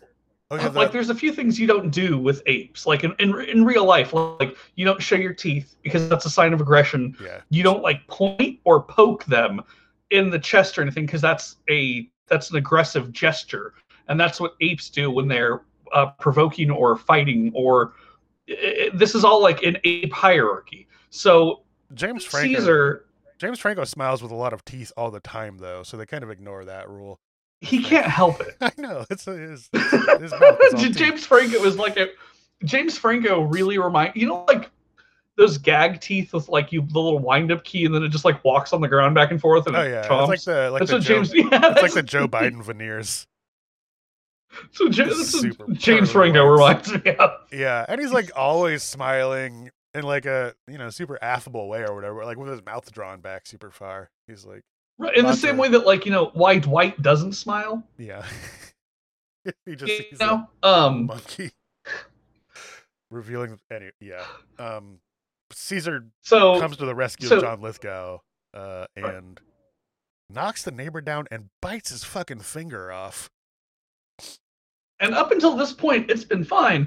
Because, like, they took Caesar out to the woods. Oh yeah, they took him to the redwoods. And they took him to the Muir Woods. But Caesar's exploring. When they take him out, they have him wearing a dog collar though, which isn't fantastic. Right. And then Caesar is like starting to have some internal like strife about what Caesar is. What is Caesar? Because he like, sees where is his place on a leash in the world? Walking back, and he's like, "Am I a pet?" And then James Franco's like, "You're not a pet." When he doesn't really elaborate, and then Caesar doesn't get into the trunk of the station wagon. He gets into the back seat after this, which is like a cool moment of him sort of like establishing himself. One thing I really appreciate about this movie is like a very small detail, but James Franco's commuting back and forth in the Bay Area over the Bay Bridge, and he has a fucking fast pass thing on his dashboard to do like the automated tolling on the Bay Bridge. It's like, oh, I love it when they include stuff like this, because you could totally leave it out. A lot of people, if you live outside of, even if you live in California, if you live outside of the Bay Area, you probably wouldn't know about these little like dash things that automate your toll paying on the Bay Bridge. It's just really cool that they have that in there. Dude, you need them too. Yeah, like that. You don't want to get charged with a fast pass. Like, God. My stepdad commuted back and forth from Tracy to Daly City or South San Francisco, and he had one. Yeah, you need one. Yeah. Yeah, those toll lines get insane, especially during commuter hours. So like up until this point, Caesar has been growing. It's 5 years now. He's been out to Muir Woods, what we assume is regularly. Yeah, and he's big too. When he stands up, he's only like 2 inches shorter than James Franco. He's also a big boy. Wearing human clothes. He's wearing like jeans and a red sweater. Yeah, he's really into Weezer. Yeah, that must be it. He does look like some of the grunge fans we went to high school with.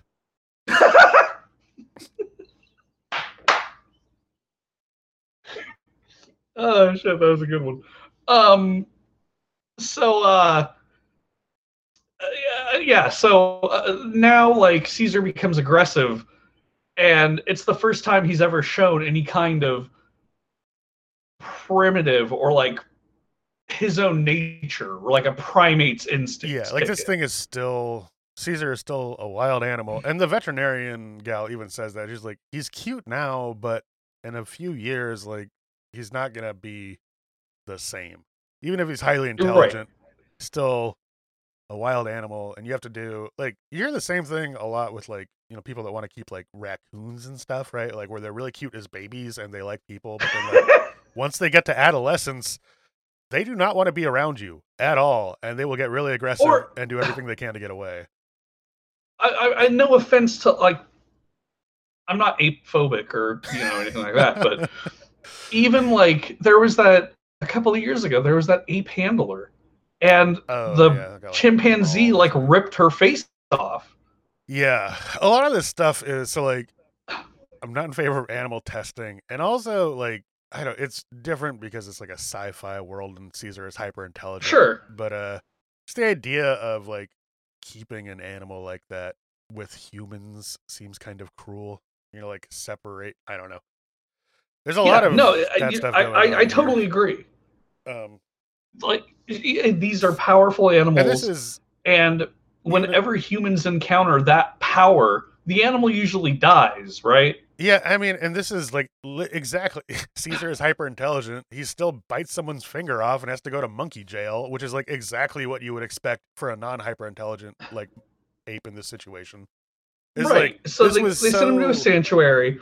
That's almost abusive. Like it's not almost abusive. It is like well, yeah. Like, I'm saying like it's not Steve Irwin's sanctuary is the point. Oh yeah, their quote unquote outdoor area is just like a really lame zoo exhibit.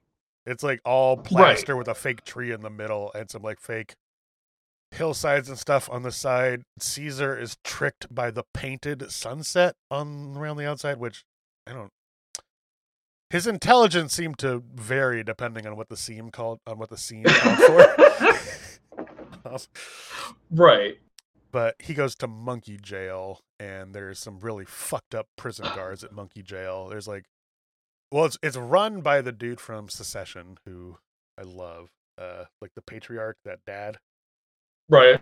And his two idiot sons. One of them may legitimately be learning disabled or like have a developmental disability, and then the other one is just like a cruel sociopath who really hates monkeys for some reason. It's not explained. He is a future date rapist.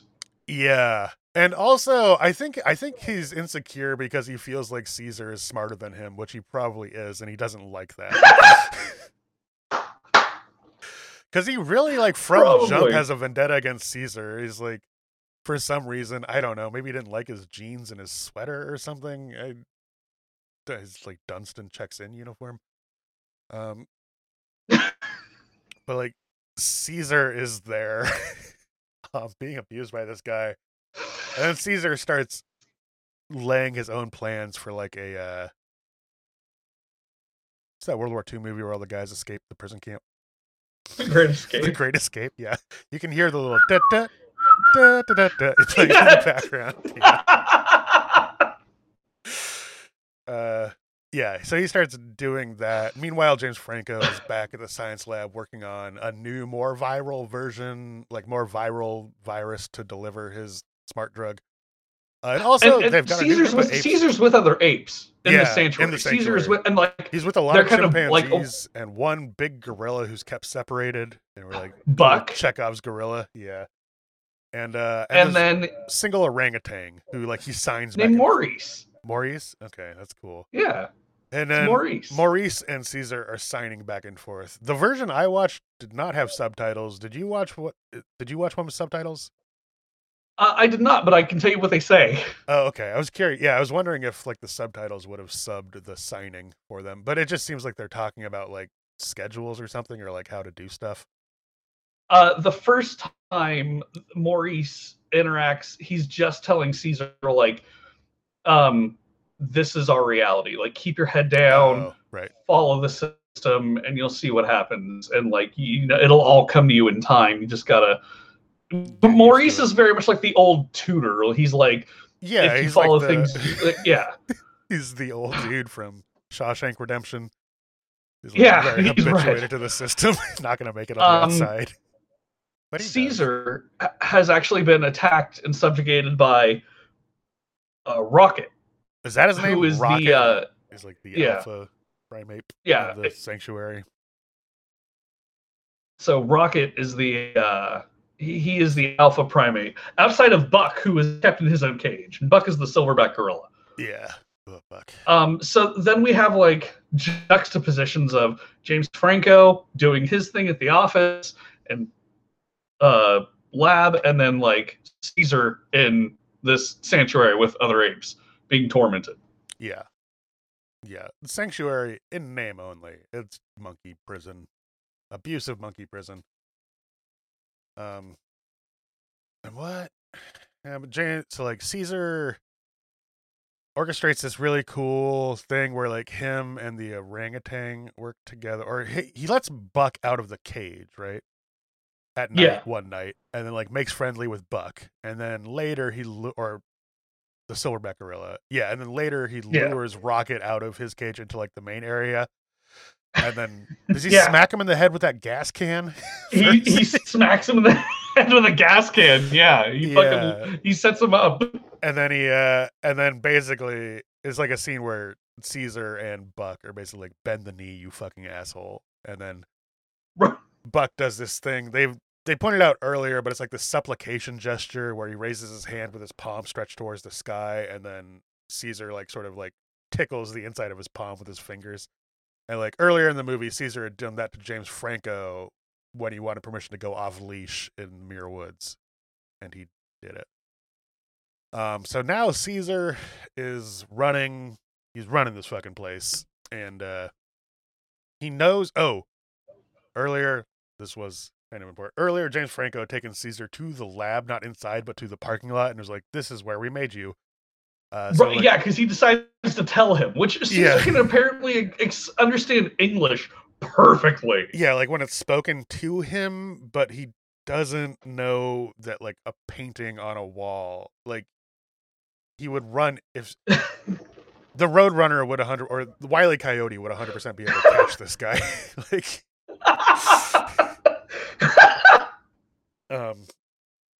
but he knows this lab, and it's called like Genesis or something. I don't know. It's very close to the name of the lab from Terminator. So like he knows where this lab is, and he knows that they made him smart with smart juice in there. He's like. Yeah, James Franco gives him a very brief and like not good explanation, and Caesar extrapolates from that all of the relevant info that he needs. He decides that he wants to make these monkeys smart. He breaks out of the jail at night, goes back to James Franco's house, and steals the more viral version of this drug that is like now instead of being injected, it's administered via like aerosolized spray kind of stuff in these pressurized canisters. Oh, also they test along the way too, like along the way, the abusive guard at the sanctuary has been tormented. Like he has a metal shock stick, and he is dragging it up and down all of the metal cages. Just to freak he is like out. He's like spraying the monkeys with like high-powered water hoses. He is very much abusive to these things. Yeah, he's one of the guards from Shawshank. He's like not. He's there to make everyone have a bad time. Previous though, there's also relevant. There's a scene where they have like more monkeys are back at the Genesis lab now, and they are testing this aerosolized version on this monkey Koba, who looks like he's seen some shit. Like his face is all scarred up, and he like Koba is a bonobo. Oh, is he? Cool. Okay. Yeah. Koba the bonobo, like dead cold fucking eyes. From before he has the smart drug, and then they give him the smart drug. Like, you could tell as an audience member, like, don't give that fucking monkey this drug. This is bad news. It's so obvious. Because like he even knows the drill. Yeah, he's like when they put him in the new cell, he like holds his hand out for a cookie. He goes to the back, and even Will's like, "How?" He knows. He's like, "Oh well, he's seen the inside of a lot of labs." And he is heavily scarred, like blind in one eye. It's like, don't give this. Don't. You're gonna create a supervillain. He is like, he's like a hardened, institutionalized criminal, basically, like death row inmate of a monkey. Cold-blooded, just from the eyes we can see, and they give him this aerosolized spray, but something goes wrong, and the little hose with no safety thing pops off of it, and the spray gets into the room. Everyone's wearing gas masks except for the monkey tender, who like put his on and then took it off for no reason, and then he's like struggling to get it back on, but he clearly breathed in a lot of the stuff. Doesn't make Franklin. I know, doesn't make him any smarter, but it does have effects down the line. Anyway, so smash cut to Caesar, like James Franco taking a bunch of the shit home because he wanted to give it to his dad, but his dad was like, even riddled with Alzheimer's, his dad was like, no, it's my time. John Lithgow passes silently in the night. And then James Franco just has these 3 canisters, or these like canisters of the shit chilling out in his fridge, which is, we see twice and there's only ever a beer and smart drugs in it, which is fun. It's just a single beer. It's the same one each time, I think.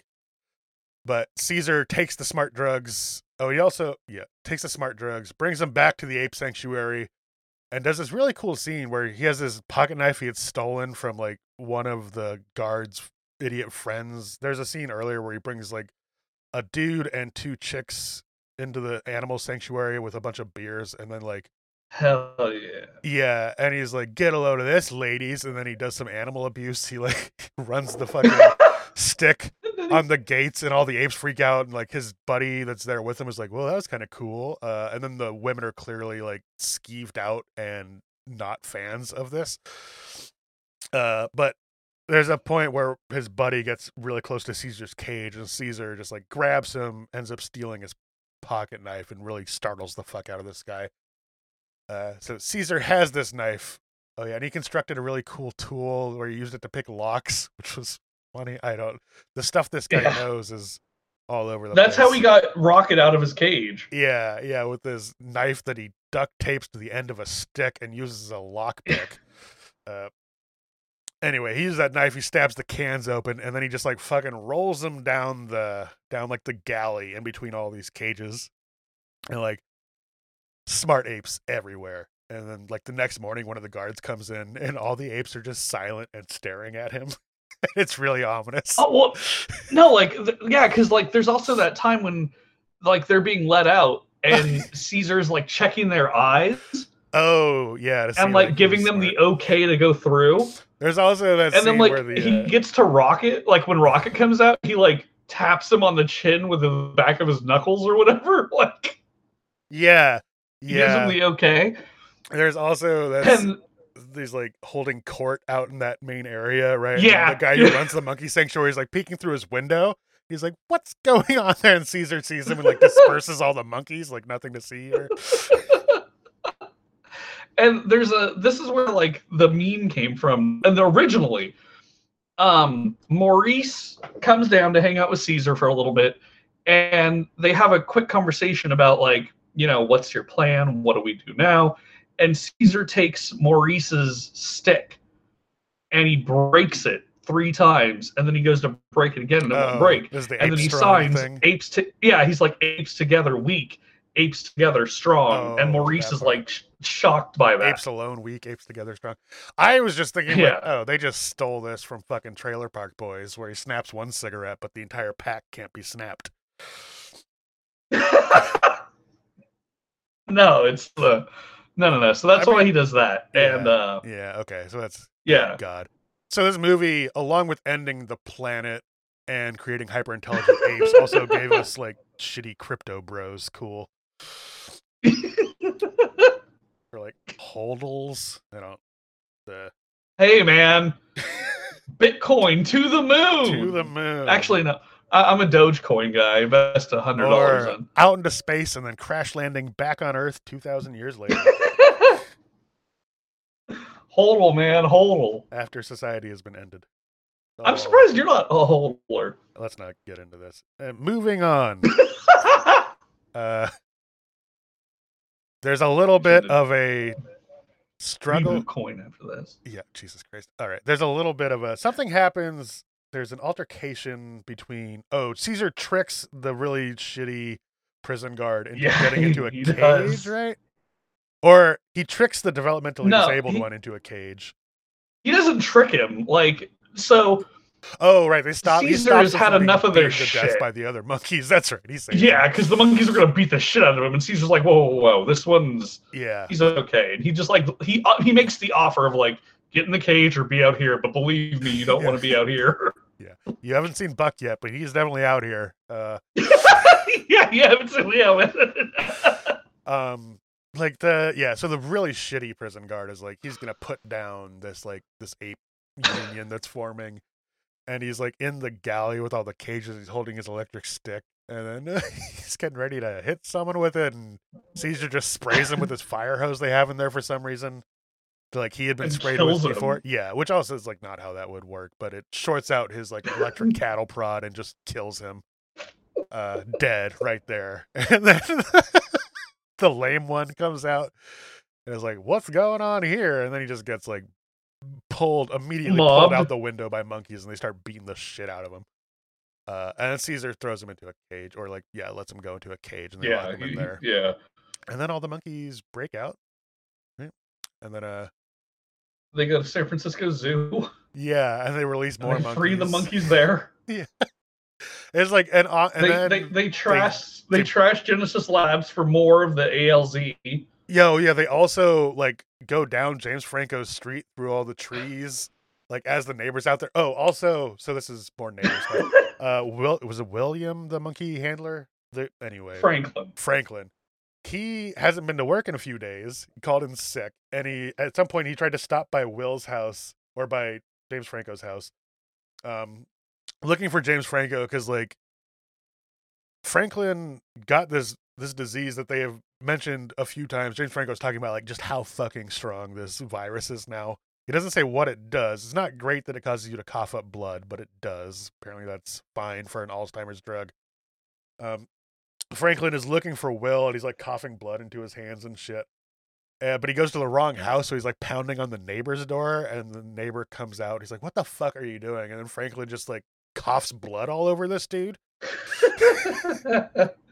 And right there, I was like, oh, this is the first scene in a different pandemic movie. Like, this is what kicks it off, right?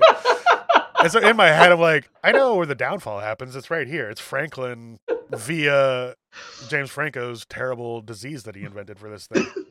This neighbor, the poor neighbor, he's had his finger bitten off. He gets like this crazy, kills you in 2 days virus sneezed into his face. And then he's on the Bay Bridge when all the monkeys attack. Really, just the worst luck for this guy. Franklin is found dead in his apartment at the end of the movie, by the way, or like towards the end of the movie. Yeah. He dies in 3 days. Like, this is a very deadly disease. James Franco did not do a lot of research beforehand, apparently, about what this thing might do on its own. And now, like, well, James Franco has also been like, hey, we need to stop. This disease is too strong. And Jacobs is like, fuck no, we're going ahead with this. Like, this is a cure. And then he just starts tormenting Koba. Like, he puts Koba through some fucked up tests. Yeah, Koba is like even smarter than Bright Eyes or Caesar at this. Like, the drug has worked really well and really quickly. Maybe not smarter than Caesar, but he's like has more immediate results or whatever. Right, he has very much immediate results. The monkeys, after going to the zoo and turning a wrought iron fence into a bunch of spears, go to the Genesis lab and let all of those monkeys out, including Koba, which is... It reminded me of in Con Air when they take the mask off of Steve Buscemi.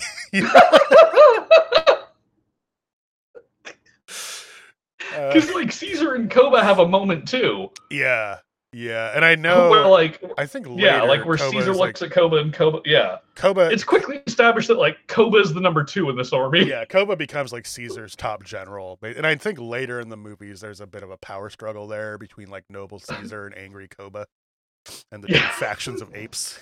But in this one, Koba's just there to fuck shit up for Caesar. Rage-filled Koba. Yeah. Rage-filled Koba.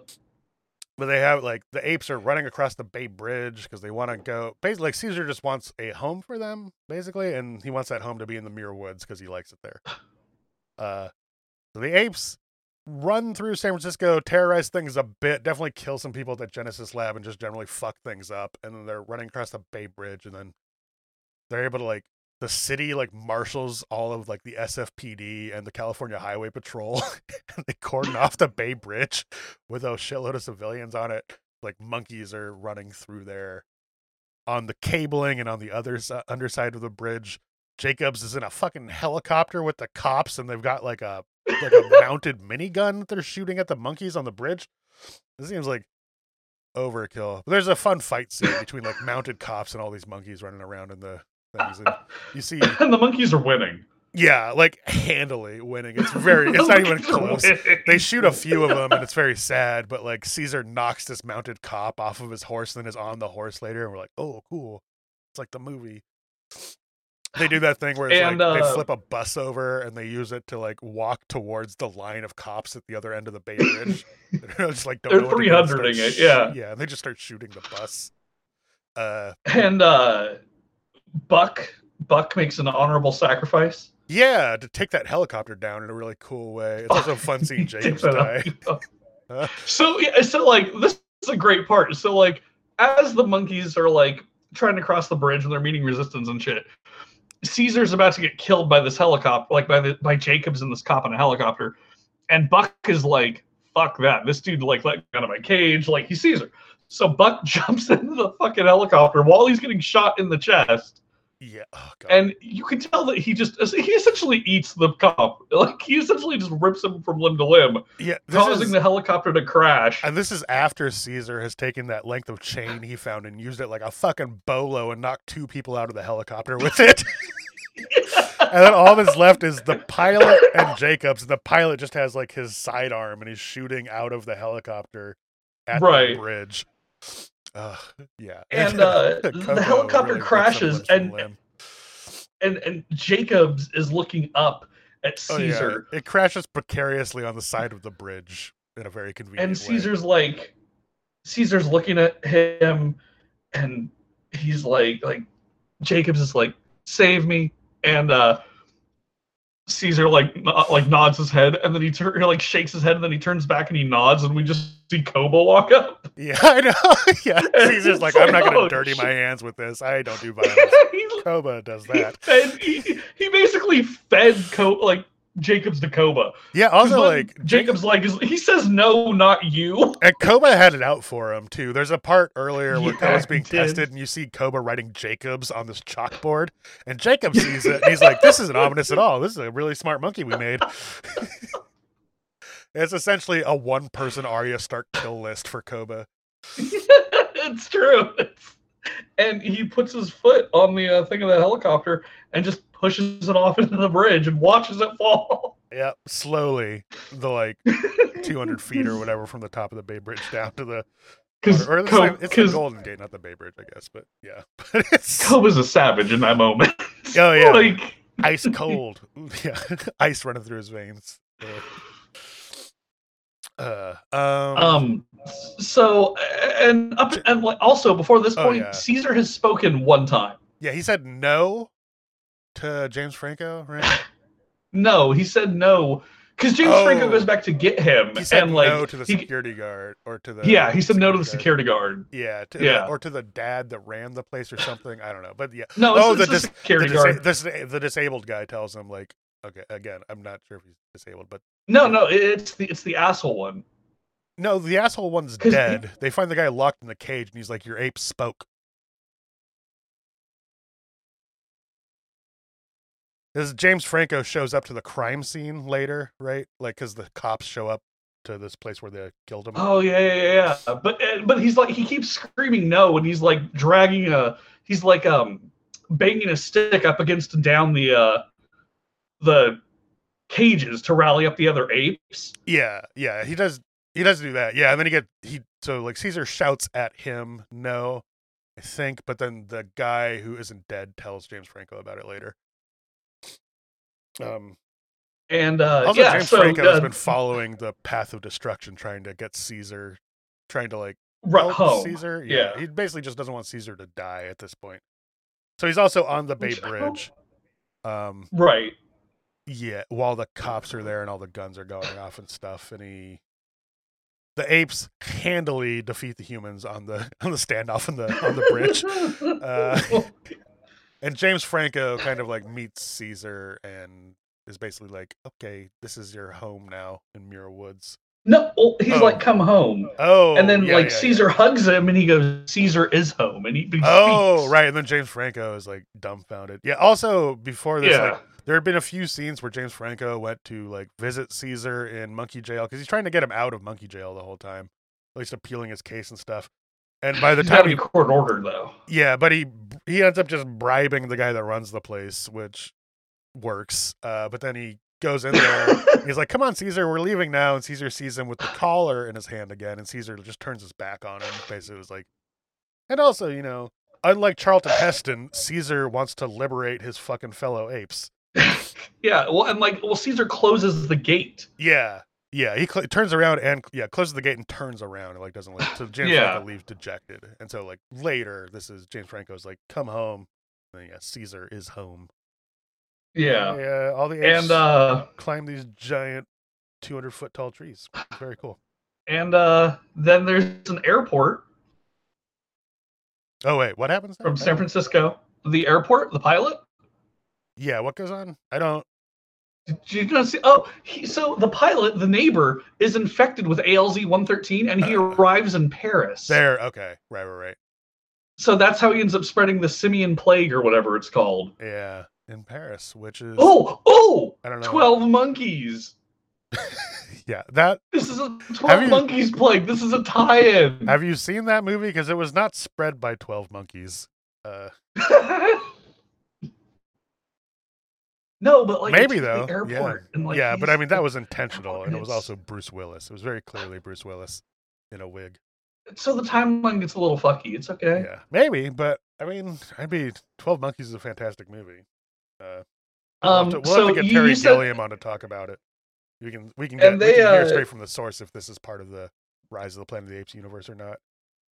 So, and you said that they showed a rocket lifting off in this movie. Or they talked about it in the back. You hear like a news thing saying that the Icarus project like launched today, and they're headed for is going to Mars. Yeah. Yes. Which is not a 2000 Now, year journey, but in the original Planet of the Apes, the ship has been known as Icarus. what a stupid fucking name to give your spaceship. Really, you're gonna name it after the It does- thing where the dude's wings fall off?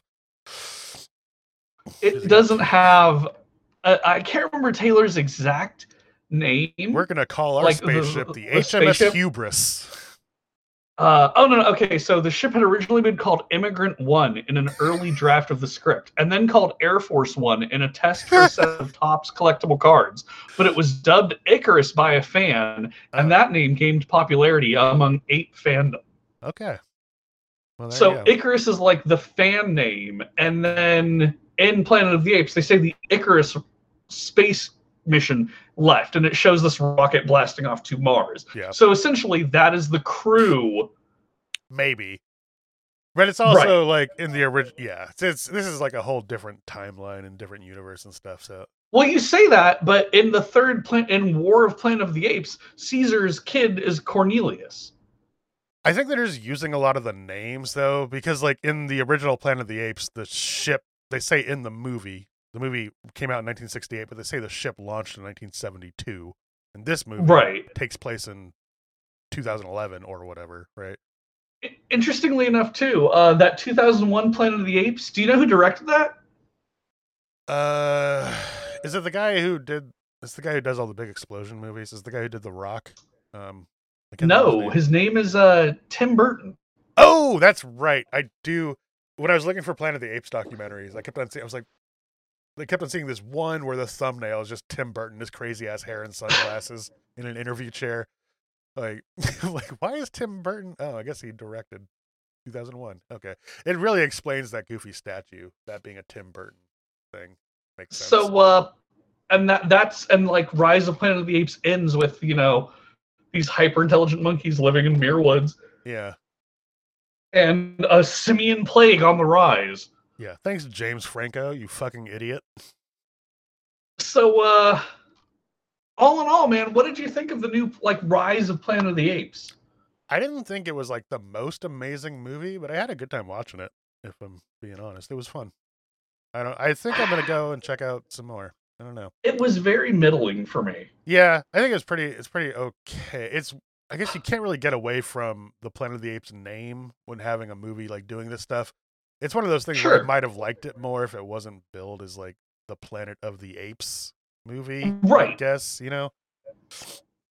But I don't know. I thought it was fine. Definitely like not comparable to a lot of the fucking stinkers we've watched on here.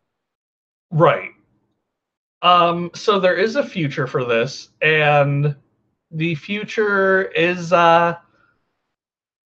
you know, there is a. What are there, like 4 or 5 of these movies now? It's Rise of Planet of the Apes, Dawn of Planet of the Apes, and then War of Planet of the Apes. War for so the then, Planet of the Apes, or War? Yeah, okay.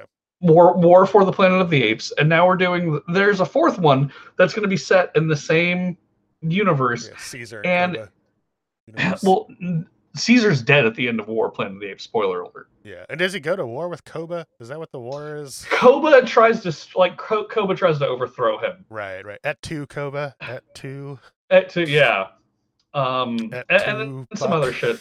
Yeah, there's some other shit there too. And then yeah, so that might happen. There's like a title floating around called Planet of Men. Okay. Which I'm not entirely sure what that's supposed to be, but it's relatively a loose tie-in or a future tie-in. Gonna be like sounds like it's gonna be the subjugated humans like throwing their chains off or something. I don't know. Great.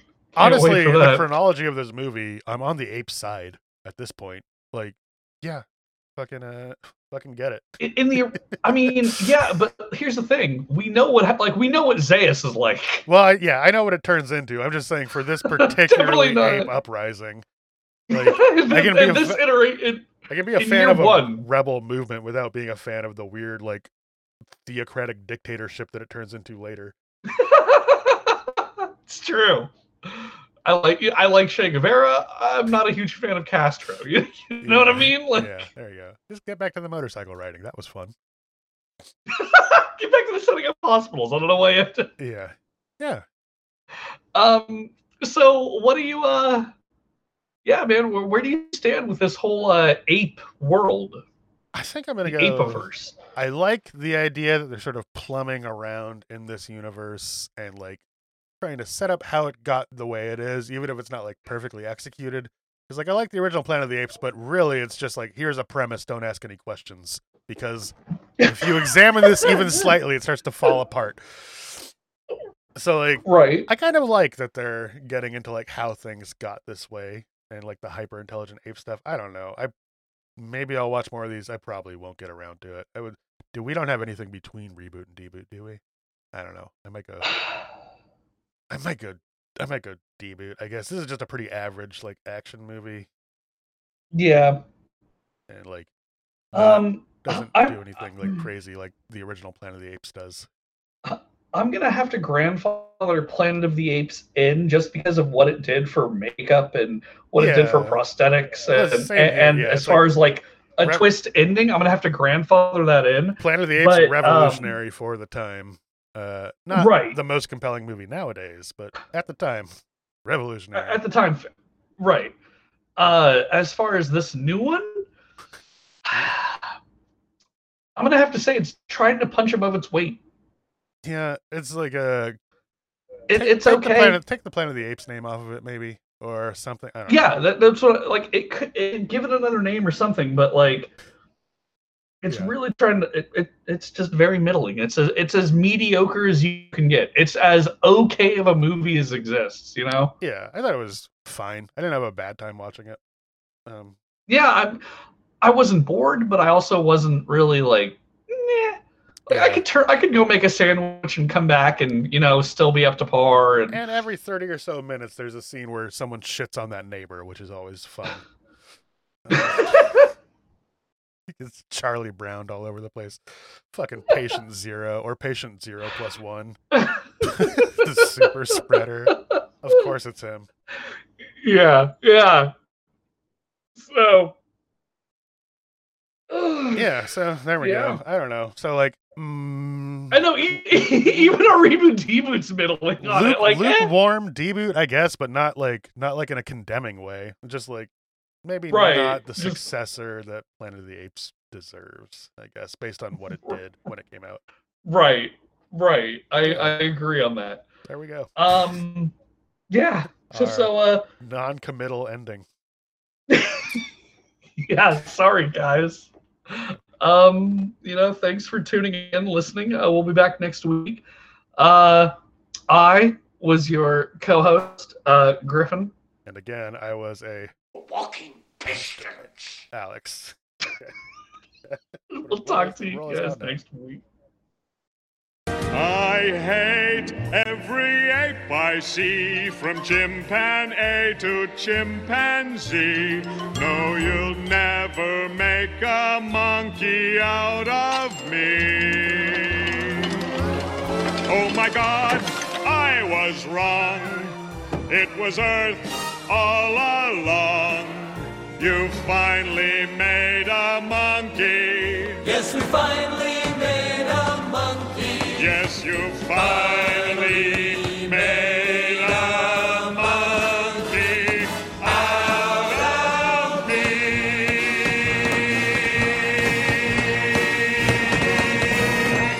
I love you, Dr. Zayas.